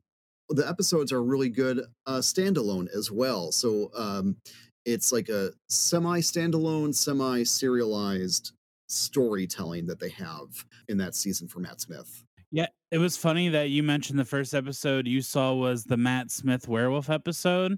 I haven't watched that yet, but before we start looking at episodes, I like werewolves a lot, and I almost was like, I'm gonna Google if there's a Doctor Who werewolf episode, and I never did. And then the first one you brought up was that, and I'm probably gonna watch that tonight. I should watch them in order, but I kind of want to watch that. Yeah, that's a David Tennant episode, and yeah, that one's fun. That's a really good one. Tooth and Claw. Matt Smith has a vampire episode, so if you want to check that out. And then one of the episodes I recommended was a 12th Doctor one, Mummy on the Orient Express. So a mummy episode. Oh wow! Does Jodie Whittaker get? Well, she got the Frankenstein episode. Yeah. So Mary She gets the Shelley. Frankenstein. Yeah. I watched the vampire one. It's very good. It has the actress who died recently, Malfoy's mom from the Harry Potter. She's the baddie in that episode. Oh yeah, Helen McRory, I think. I'm pretty sure she's the baddie in that. Yes. Yes. Yes. Yeah. sorry, I don't know if we want to pivot a little bit away from the horror conversation, but the Matt Smith episode that I gave you was Vincent and the Doctor, where he meets Vincent van Gogh, and very different, right? Not scary. There's a horror element to that Mhm. too, right? And that there's a sort of an invisible monster that's attacking. But I'd be interested to hear what your thoughts were on that, because I specifically chose that one because I felt like it was very tonally different from the other assignments we had given you guys. So I definitely, I mean, first and foremost, let me just say, I think I'm kind of with Vincent that Matt Smith might be the top after only seeing 10 episodes or 11 episodes, whatever it was. I love the energy he brings. I think the chemistry between he and Karen Gillan just pops. Like I mean, obviously, somebody with her track record, you see what she's done since Doctor Who, and it's like they put enough trust in her to be like, well, you're going to be a central figure in this giant superhero crossover movie of all time. And it's like you don't get that way without being somebody who brings a lot of electricity to the screen. And it's just like every character she brings, even here, where they're not, I don't know, they're necessarily giving her every little thing to do, but she makes the most out of every moment and juices it for all it's worth.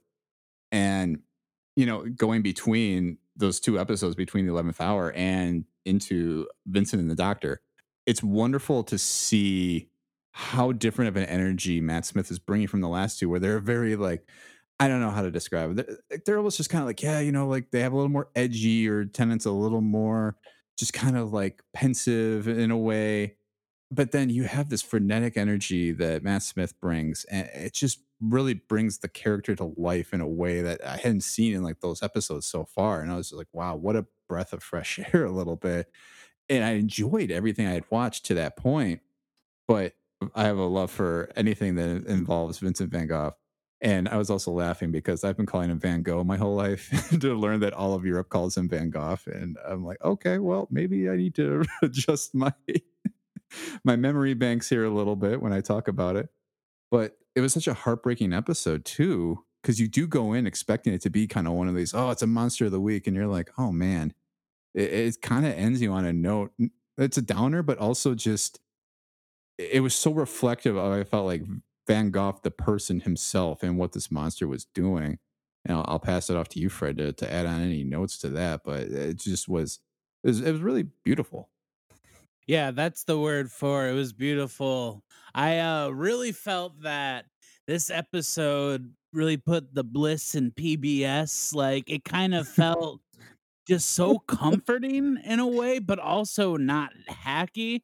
I felt they were really introducing almost the palette of Vincent Van G to the Vinny G. They really were almost Vinny adding that G. palette to the episode. How And dare you?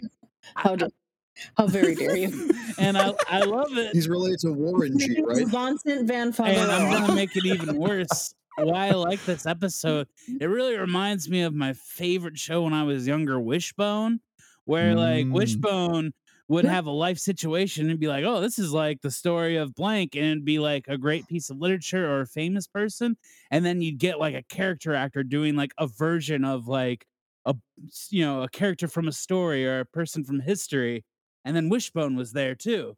And the Van Gogh performance was like a guy who was really good, and he had like the stuff on to make him look like Van Gogh, and just it was awesome. I had a great time watching that episode. Yeah. Yeah, that's a fun one because it's also a Doctor Who historical. So like every Doctor's had a chance to meet, like yeah, the Ninth Doctor met um, Charles Charles Dickens. Dickens. Yeah, thank you. And then the 10th Doctor got to meet Shakespeare, as well as Agatha Christie. And then, yeah, the 11th Doctor meets Van Gogh or Van Gogh. And so those are always kind of fun episodes, just getting to interact with those people from history, which is neat. But yeah, it's also such a different episode from what you get week in and week out. And yeah, this first season of Matt Smith, yeah, you get action adventure stories. You get to revisit some classic monsters. They bring new monsters in, which are really great. And then yeah, you had this episode that's really poignant and about mental health and respecting people and their points of view and understanding, which is really special. And then after this episode, Vincent and the Doctor is a great comedy episode of Doctor Who called The Lodger, which is a really fun romp as well. So yeah, there's just a lot of, I mean, if you want to give people an introduction of what's Doctor Who, that first season of Matt Smith is a great primer of this is everything the show can be at its height. Yeah. So, for if those who haven't seen it, obviously you've probably picked up on it. The Doctor and Amy go back and they meet Vincent Van Gogh, and he's struggling, right? Because he had a rough life. But also there's great moments of joy in the episode, and it has a really beautifully balanced look at the fact that even somebody who struggles with these things is not struggling like the struggle is constant and it's always there. It's ever present, but there's also moments of joy mixed in with that, right? And that somebody shouldn't be one dimensional because we know this one thing about them, right? And I also say that if you don't cry at the end of this episode, you do not have a heart. Like, there's a scene at the end where they talk about both his place in history and in art and what he means to people, but also the Doctor has a very beautiful speech about the good and the bad things that come into our life, and the pile of good things and the pile of bad things, and what those mean. And they're both such beautiful speeches, and they come very close to one another, but without feeling like we just heard two speeches, with feeling like we experienced something together. The performances are really, really lovely. And I also wanted you to see this one because, yes, Prisoner Zero, 11th Hour. I've always called it Prisoner Zero because that's the villain in it, and it was the first episode, and so I think like, oh, zero, that's the first number. Anyways, you're right. Matt Smith has a big, frenetic, childlike energy, right? He's very youthful, and he's running around, and he's doing adventures, and he's figuring things out, and it's whiz, bang, boom, right? And I feel like in Vincent and the Doctor, and so's Amy, right? And in Vincent and the Doctor, there's so much stillness in both of their performances and in their character portrayals that you really see the range. And Stephen Moffat once said of Matt Smith that he looks like a young man assembled by old men from memory. It's a great description of him. It's sort of the perfect. It's another version of Stephen Moffat saying the exactly perfect way to describe something, because it's absolutely true. And what I love about Matt Smith in this episode is that he feels like an old man in this episode. He feels like a Doctor who, at this point, even though he's the youngest actor ever playing him, is the oldest Doctor who has been to this point. He's over 1,000 years old at this point, and you can feel that. You can feel that age and that wisdom. Whereas in 11th Hour, he's shiny and new and he's young, right? And Matt Smith plays them both so perfectly that I think it's another. People often talk about Tom Baker as being the perfect marriage of actor and part. So he was the fourth Doctor, the original part, and I absolutely believe that's true. And I absolutely will give you recommendations of fourth Doctor episodes to watch that you will love, and love him in it. But I also believe that Matt Smith is the perfect marriage of actor and part, in that same way that he feels timeless in the way that a Time Lord would. I'll also recommend, my other recommendation I was going to make for you is Doctor Who: A Christmas Carol.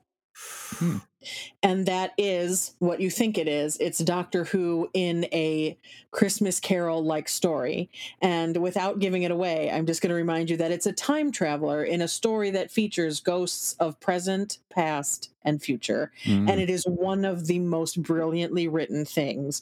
And it is also sad, and it is also silly, and it is also deep and also frivolous, and it is wonderful. And I will say, it is something to show somebody who has no interest in Doctor Who, because it is just a very well told story.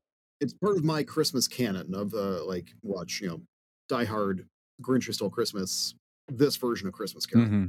Yeah, absolutely. It is possibly, and I love the Christmas Carol as a story, and it is in my top 2 Christmas carols. Like, I watch this alongside the Alistair Sims or any of those other ones. The Mickey Mouse. The Muppets is absolutely fantastic.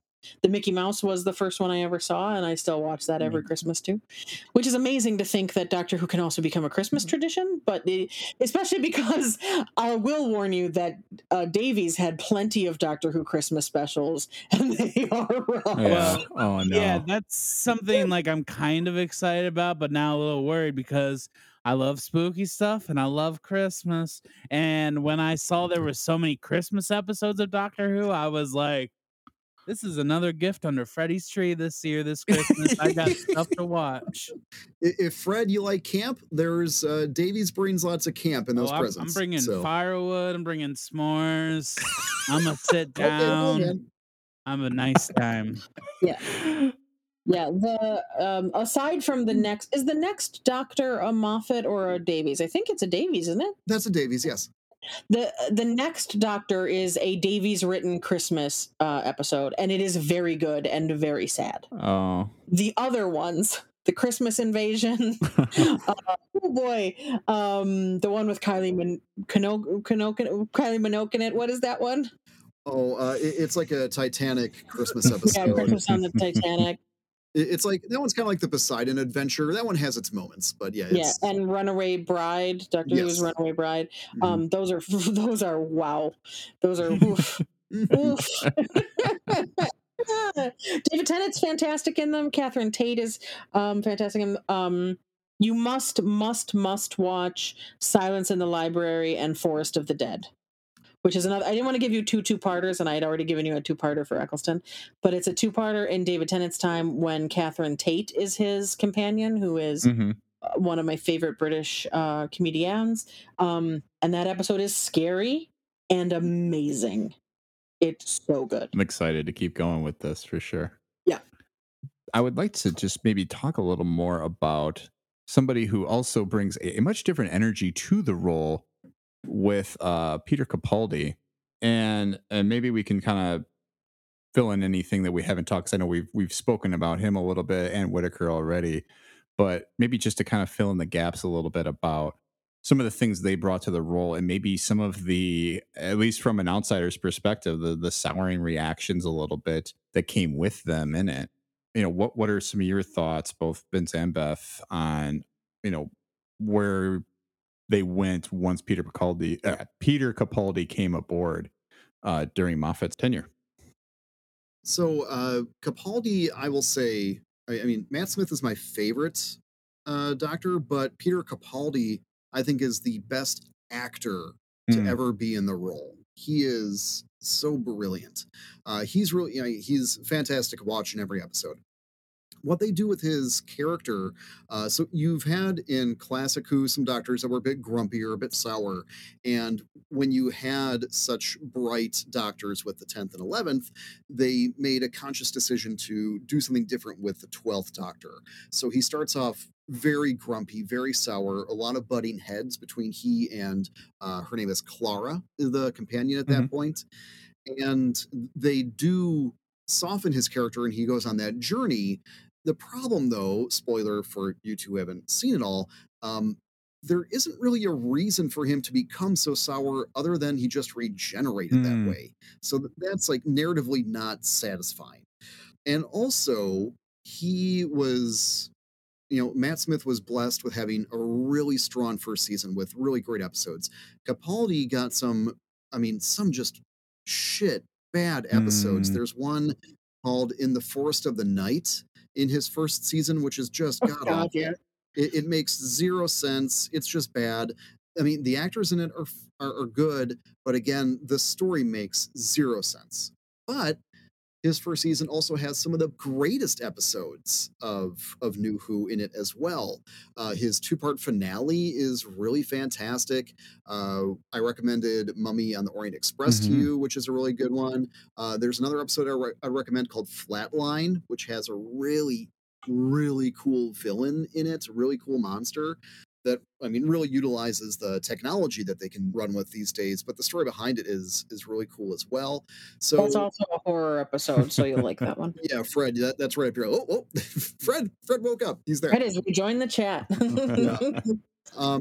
But then they do some course correcting with his doctor come his second series, and he's much warmer with his Mm. companion. They have a much better relationship. They don't butt heads nearly as often, and that's something that we've noticed with our watch of classic Who.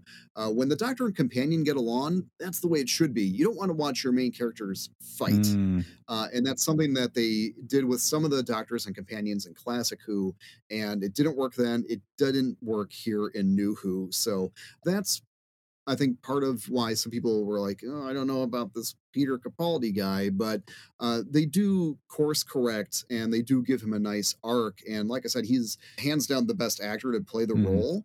And his second season, that's season 9 rather, is right up there with Matt Smith's first season of just being like excellent Wow. episodes. So Rocky first season for Peter, excellent second season for Peter, and then third season, kind of up and down. But I mean, he has, for me, has grown over time as a doctor. It has really like risen through the ranks for me. So I know there's some people. I mean, we recommended it on Who's Doing What Now. Of like maybe you didn't like him the first time around, but go back and give him another shot. And there are a lot of great Peter Capaldi episodes to enjoy. Yeah, and then you can see that swing even just from going from Mummy on the Orient Express, which was one of the recommended events, to Heaven Sent, which even in an episode where you could tell there was anger in him, and that when he comes out the gate and he's just and there's this weird tick that I wish I had picked up on, and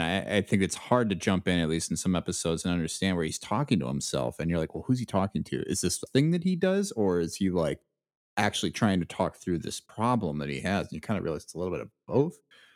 And yeah, and I was curious what your thoughts were too, Fred, because I know I've talked about these a little bit too, but I only ended up watching the one Vince recommendation. I didn't get to the last Beth recommendation. I'm sorry. Oh, you're gonna be happy. It's really Well, scary. spoiler alert for the podcast. Tom and I are probably going to be watching Doctor Who.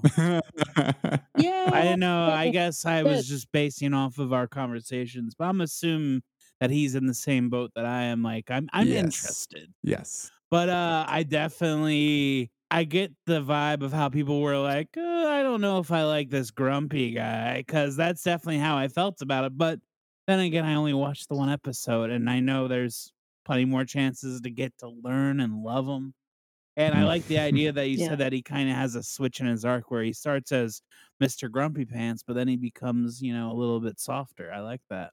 Hmm. There's an episode later called The Husbands of River Song, and you can't watch it right away. I'm just going to tell you that you have to save it because you have to find out more about the character River Song, who you would have seen in Let's Kill Hitler. But she has a whole, there's so much more with that character of River Song. Wow, I just can't wait for you to discover her, who you meet in Silence in the Library and Forest of the Dead. By the way, that's the first time you meet River. Then she has a lot to do in during Tennant's time. She has a lot to do in Matt Smith's time.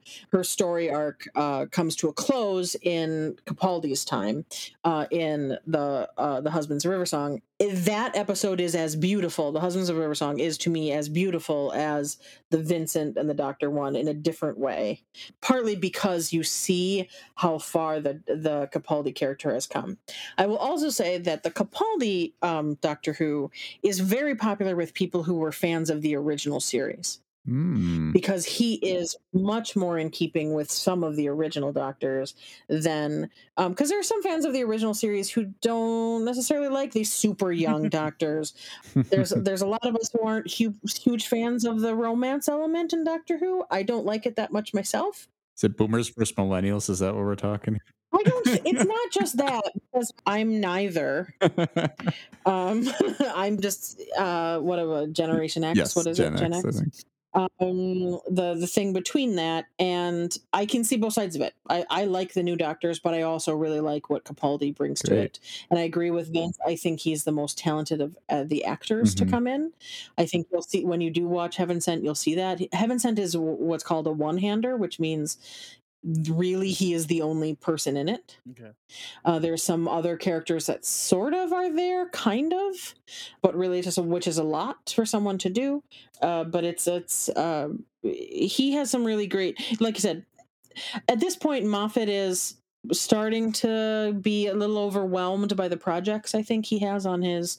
He's doing Sherlock, he's doing some other projects, he's developing things, he's handing more and more of the series off to other writers. He's not writing as many of his own anymore.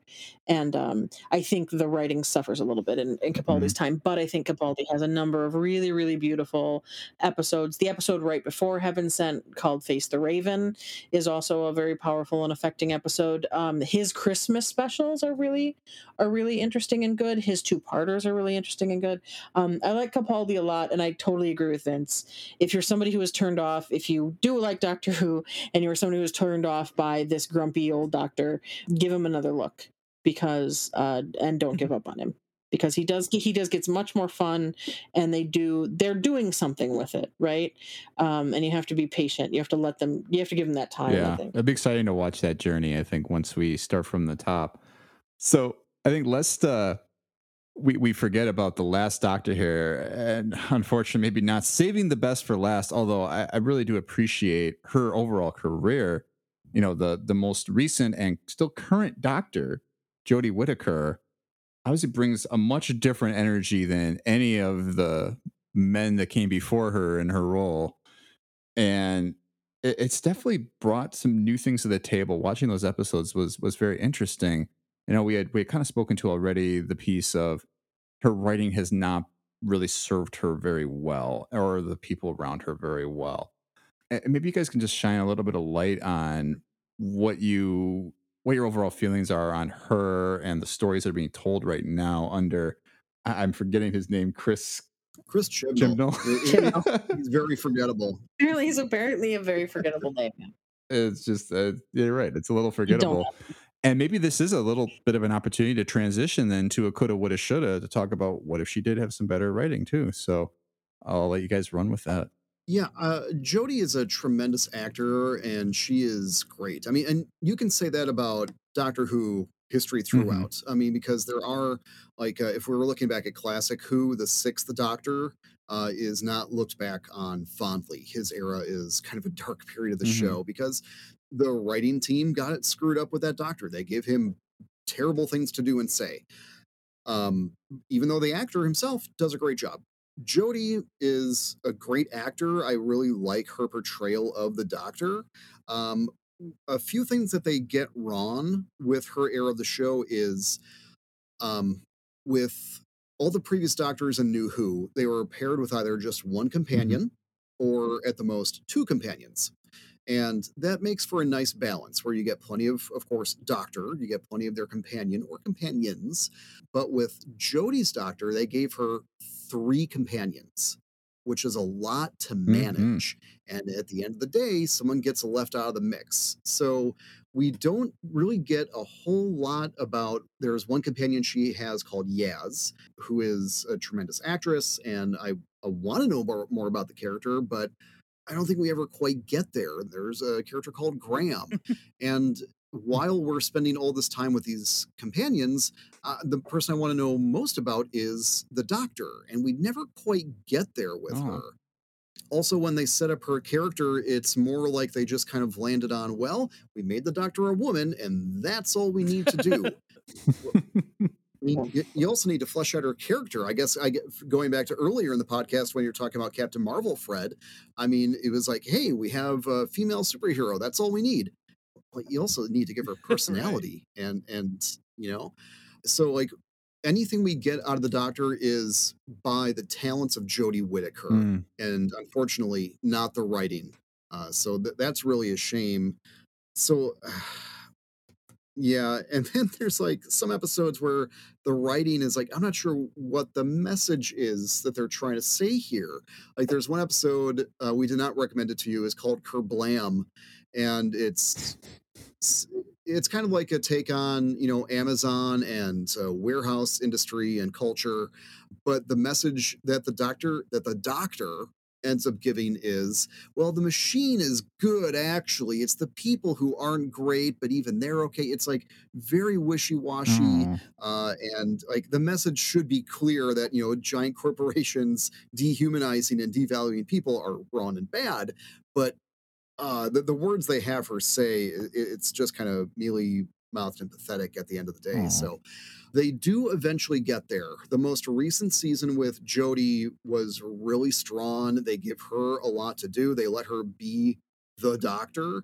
I don't think we recommended episodes from that season though, because it is a really continuous story. It's very serialized. It's hard to drop into one episode of the most recent season and recommend it because it's really dependent on what else is happening in the episodes previous to it. So I would recommend watching that season. Um, that's series Mhm. 13, aka The Flux. Oh. So yeah, really strong season for Jodie and her just two companions at that point. Did the old one die? Yeah, they went off and like two of them went off on a new adventure, and there's just one new companion that came on. So Oh, okay. Yeah. They simultaneously, I think, sort of feel like, we made the Doctor a woman and did no further character development, but they also don't do anything with the fact that she is Mhm. now. And one of the things when that came in was like, okay, great, let's make the Doctor a female identifying person. And I'd love to explore that. I don't want that to be the only thing that Doctor Who is about now. Like I don't want every single episode to be about that because a person is more than their gender identity, but the gender identity of a person is important as well. So there were multiple chances over the series where the fact that the Doctor is a female identifying person now should have been part of the storyline. Like there's an episode about witches, right? And the witch finder comes, and the witch finder, which was basically just a way to persecute women. Like that's what the witch hunts were, Mhm. right? And yes, there were a few warlocks, but it was mainly a way to find a new and diverse ways to punish women for stepping out of society's lines, right? Right. Or for no reason whatsoever.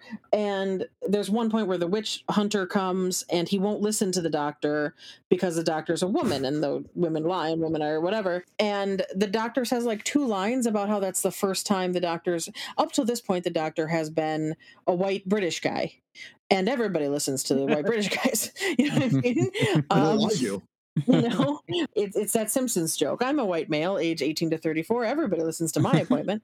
And so there's like one little moment of her reflecting on the fact that like now her voice doesn't count the same way that it did before. And that's it. And that, I feel like that whole episode should be about that. And there should be storylines that are about the fact that this version of the Doctor has to move through the world in a different way than that Doctor previously did, and they miss that opportunity. But they in the three companions, one of the companions that they cast is an older white British dude, and I like the actor very much, and I think he does a good job, and I don't hate the character at all, but they keep giving that character the Doctor stuff to do, and Mm. Jodie is off like doing a side adventure in the way that she becomes another female companion to an old white British guy who's doing like the heavy lifting in the episode. So it's upsetting. Jodie is fantastic. She has some great episodes. The episodes that we gave you are fun ones, and I think you can see that she has a lot of potential. Just unfortunately, they just continue to not give her anything to do. There are full episodes that are Dr. Light, and not because they're Dr. Light episodes, just because I think they forgot to give Jodie anything to do. Yeah. Yeah, like She's in them, she just doesn't affect what happens in the episode in any way. Mm. yeah, to Beth's point, I mean, we looking back to Vincent and the Doctor, when the Doctor has these great moments of wisdom that he can put on the companion and Van Gogh himself. Yeah, it's this character Graham who puts on these great connections and moments of wisdom to other people. And you could have given those moments to the Doctor Mhm. because she is a wise Time Lord who has just a crazy amount of experience behind her. So yeah, they don't use her to her full potential because we got these three companions, we better use them all. And it's not like on Star Trek where this week we don't get to see Worf a lot, but that's okay because we have another episode where we will focus on Worf. But this is a show called Doctor Who. I expect to see the Doctor. Yeah, Yeah. even just us like watching those episodes. I don't know how you felt, Tom. When just from the beginning, first, I loved her, the Doctor, but when I saw that many companions, I was just like too much. To like Yeah. in the first 5 minutes. It was very extra. Yeah. I'm trying to even yeah, I feel terrible about this too, but I don't even like remember the first episode I watched with her. It's I'm like like, they're watching all the New Year's. yeah, yeah. Okay, with the Dalek, yeah. And yeah, very interesting too that was what 'cause I'd always known a Dalek to have like the robot armor. I'm just getting off a quick aside. But then to be like, it's a squid? I was like, wait, what? So the fact that that was my takeaway, Yeah. I mean, and it was still a well told episode, I think overall, but it was still just sort of, it was like, yeah, what are we doing here? Like this is your star, and I don't feel like you're giving her a lot of things to do. Just I don't know, it's too bad. And I think to your point too, Beth, you brought up something else. It's like you have an opportunity to put a female identifying person in a position of power where it's like you are the know all Mhm. ancient person, you should be the respected, knowledgeable person and have those interesting contrasts where it's like you're going through history where women have been oppressed or their opinions have been told they don't matter. And here is somebody who is like, yeah, well, guess what? Like, I know more than you dipshit. Like, You have an opportunity to point out the fact that there's been countless times over the millennia of human development where the woman has been the smartest person in the room and right. nobody knew about it because she wasn't she couldn't speak unless spoken to. You know what I mean? Yes. And that's something that should have been part of the series. And also, like, she's your doctor. Like, and to the point where I think the series has silenced her in a lot of ways. I think the series has been like, oh, but don't give the woman anything of substance to say. A Mhm. lot of the time. And it's sort of like, oh man, no, come on. Like, one of the complaints that you'll hear, like for example, if you listen to episodes about her on our podcast, is that the Chibnall thing wants to have like wants to get brownie points for doing the progressive thing, but fails to actually do it progressively. Mm. Like they have the first female doctor, they have the first doctor played by a BIPOC person at one point, sort of, depending on how you trust the timeline or whether or not you do, which is I'm not even going to get into all that. They have some of the first LGBTQ plus representation in different in different relationships that are there, but they aren't explored. They're sort of like, yep, this is a thing now, but it's in the same way that like Disney would put like two male characters dancing together in the background of something. You mean the exclusively gay moment? Yes, exactly.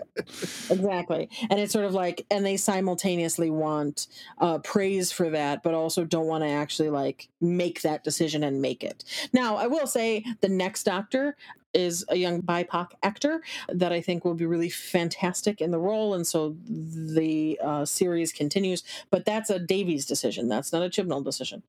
Right. Yeah, Shuti Gatwa will be our next doctor, and we'll get to meet him. Well, we're not entirely sure. There have been little drops of information about the upcoming series, and next year is the 60th anniversary celebration.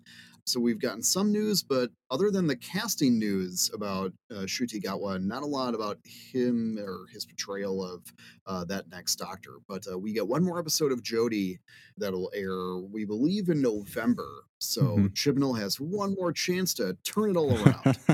Better make the most of it then, huh? It's funny because Right. his, as Vince said, his the Flux season is pretty much good episodes. There's one kind of dud of the five or the six, Uh-huh. and then doesn't quite stick the landing, but most of it is really good. Like, oh yeah, this is what we finally wanted. Yeah. And then the next episode he does, which is what is it, Curse of the Sea Devils? Is that what it? No, it was that Dalek New Year's Oh, sorry. So then, special. but the most recent one that he did is Yeah, Curse of the Sea Devils. yeah. So there was Eve of the Daleks, which Which was is really a fun. really Watch fun. Eve of the Daleks. Eve Yeah. of the Daleks is fun, and it has Aisling Bea in it, who, if you're a big fan of British television comedy, is a delight. Sorry, go ahead. Mm. And then, yeah, Legend of the Sea Devils was the most recent episode, which brought back a classic monster called the Sea Devils. And yeah, that episode was just really underwhelming and Yeah. blah Mm. at the So end the of it. most So it's like, recent Jodie episode that we've watched went right back into Just the a old dud. problems, Yeah. which is because he had a run of like several good episodes in a row, and you're like, okay, well maybe he's gonna get this right. But yeah, so Jodie, good doctor, if she had been given the opportunity to be the doctor. Sure. Are there any other things about Doctor Who outside of Jodie Whittaker or anything that are like maybe like top level? Gosh, I wish they could have done this or would have done this, should have done this.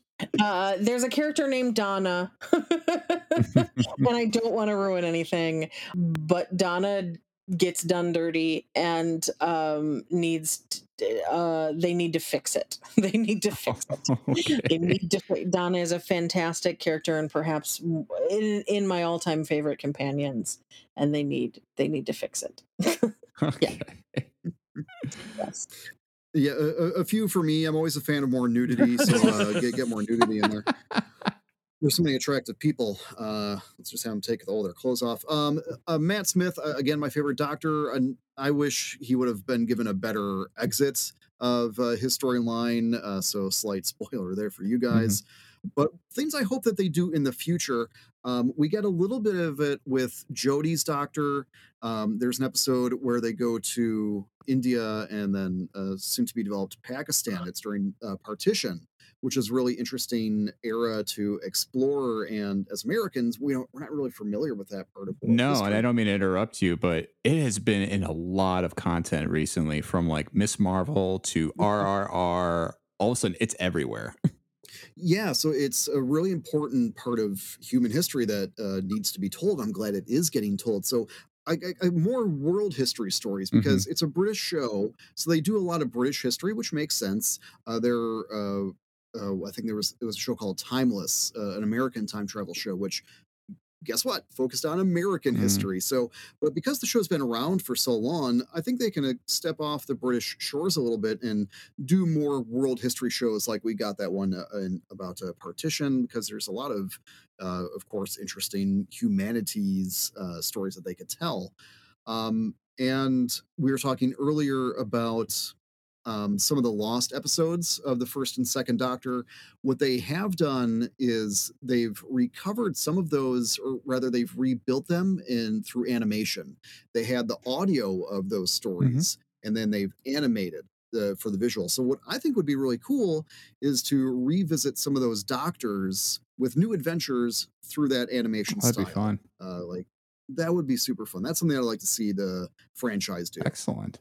That sounds like a great way to kind of reinvigorate and draw interest to the classic series in a way that nobody's experienced before. So then it's like everyone's kind of experiencing that for the first time. I do have just my one quick coulda, woulda, shoulda. If they Absolutely. absolutely had to make like the blockbuster Doctor Who movie, which I feel like at times have been tossed around, like you said, there was a '90s movie.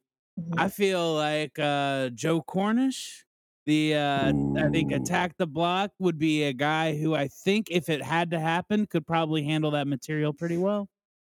Absolutely. Attack the Block also has Jodie Whittaker in it. So Well, Sure that's does. why I Oh, said it it. is. I forgot about that. Yeah.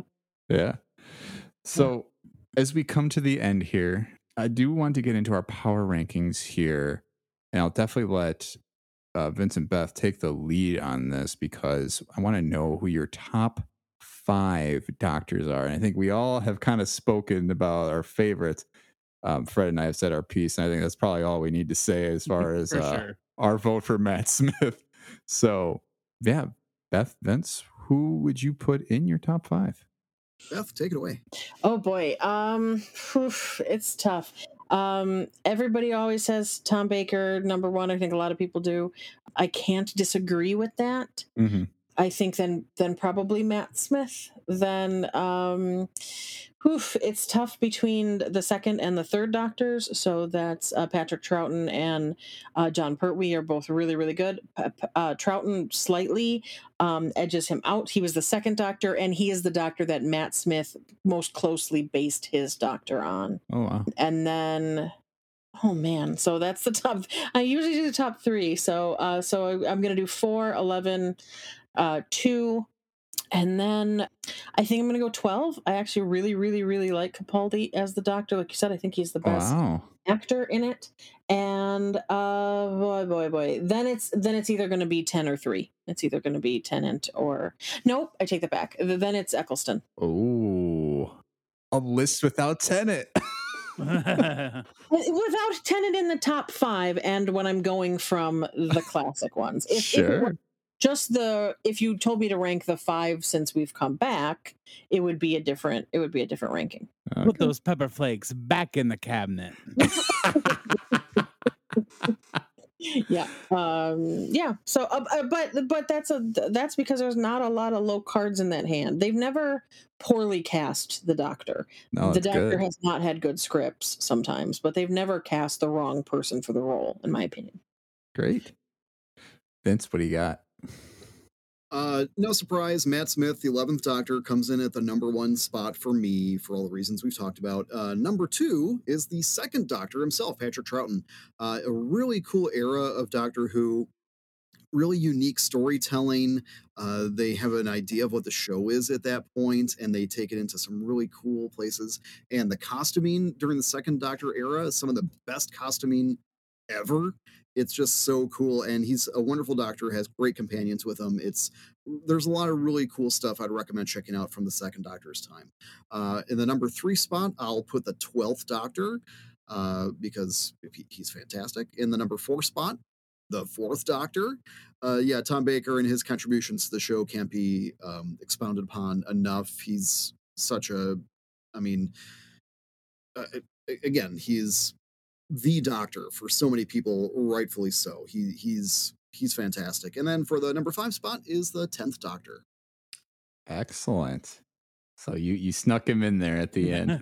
I gave him a backdoor pass. Yeah. Well, those are fantastic lists. It's been a lot of fun going through the very long history and with all the wibbly wobbly, timey wimey that's involved with Doctor Who. We'd be remiss if we didn't at least say that twice in this episode. So, as we come to the end here, I did want to give you all a chance to potentially plug anything for our plug segment. For those who are not familiar with Vince and Beth, they are also very talented comedians here in the Milwaukee community. And I would like to give you guys a chance to at least promote anything coming up for you. Yeah. Beth, Vince, anything you would like to plug besides your own podcast?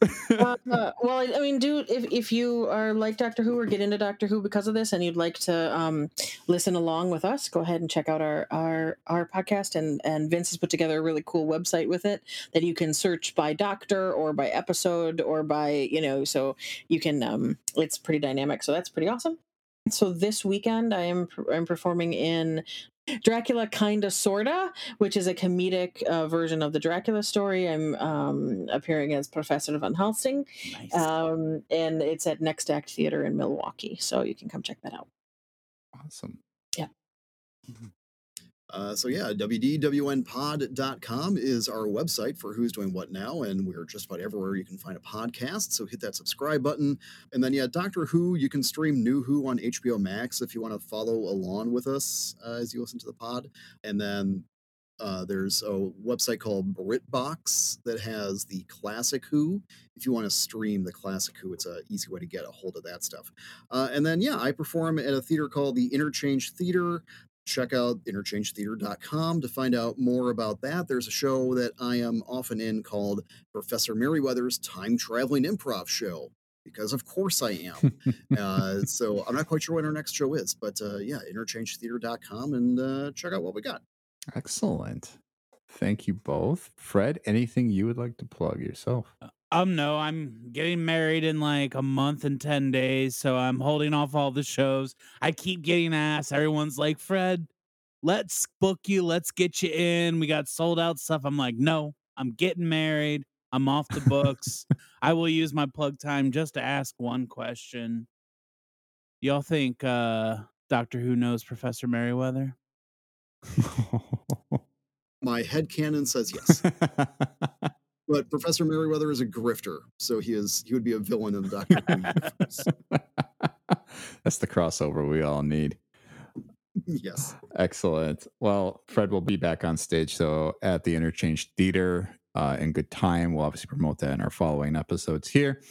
Last thing I will say is if you have any questions for the podcast regarding Doctor Who or otherwise, reach out to us at stateofthefranchisepodcast@gmail.com. We're also on Instagram, Facebook, Twitter, Probably more things in the future. Maybe we'll have a TikTok. I don't know yet. We're going to explore that at some point. We have a Buy Me a Coffee page, though. buymeacoffee.com/SOTF. We are just looking for any donations that help us keep the show going. All we're asking is you buy us a coffee, and that's a perfect donation. One-time fee is great.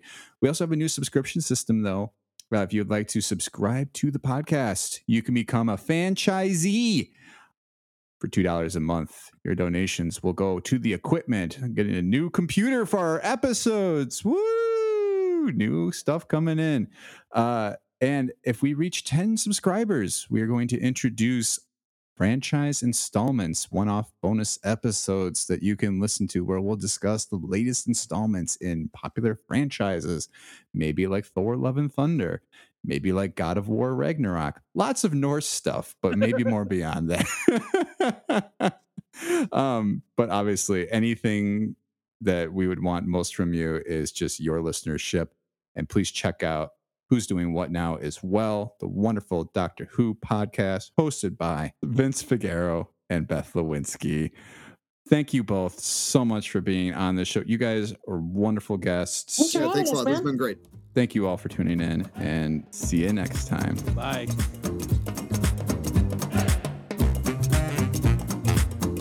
Thanks again for tuning in to State of the Franchise. If you like what you're listening to, please remember to subscribe and rate and review us. We're available on Spotify, Apple Podcasts, Google Podcasts, or wherever you get your podcasts.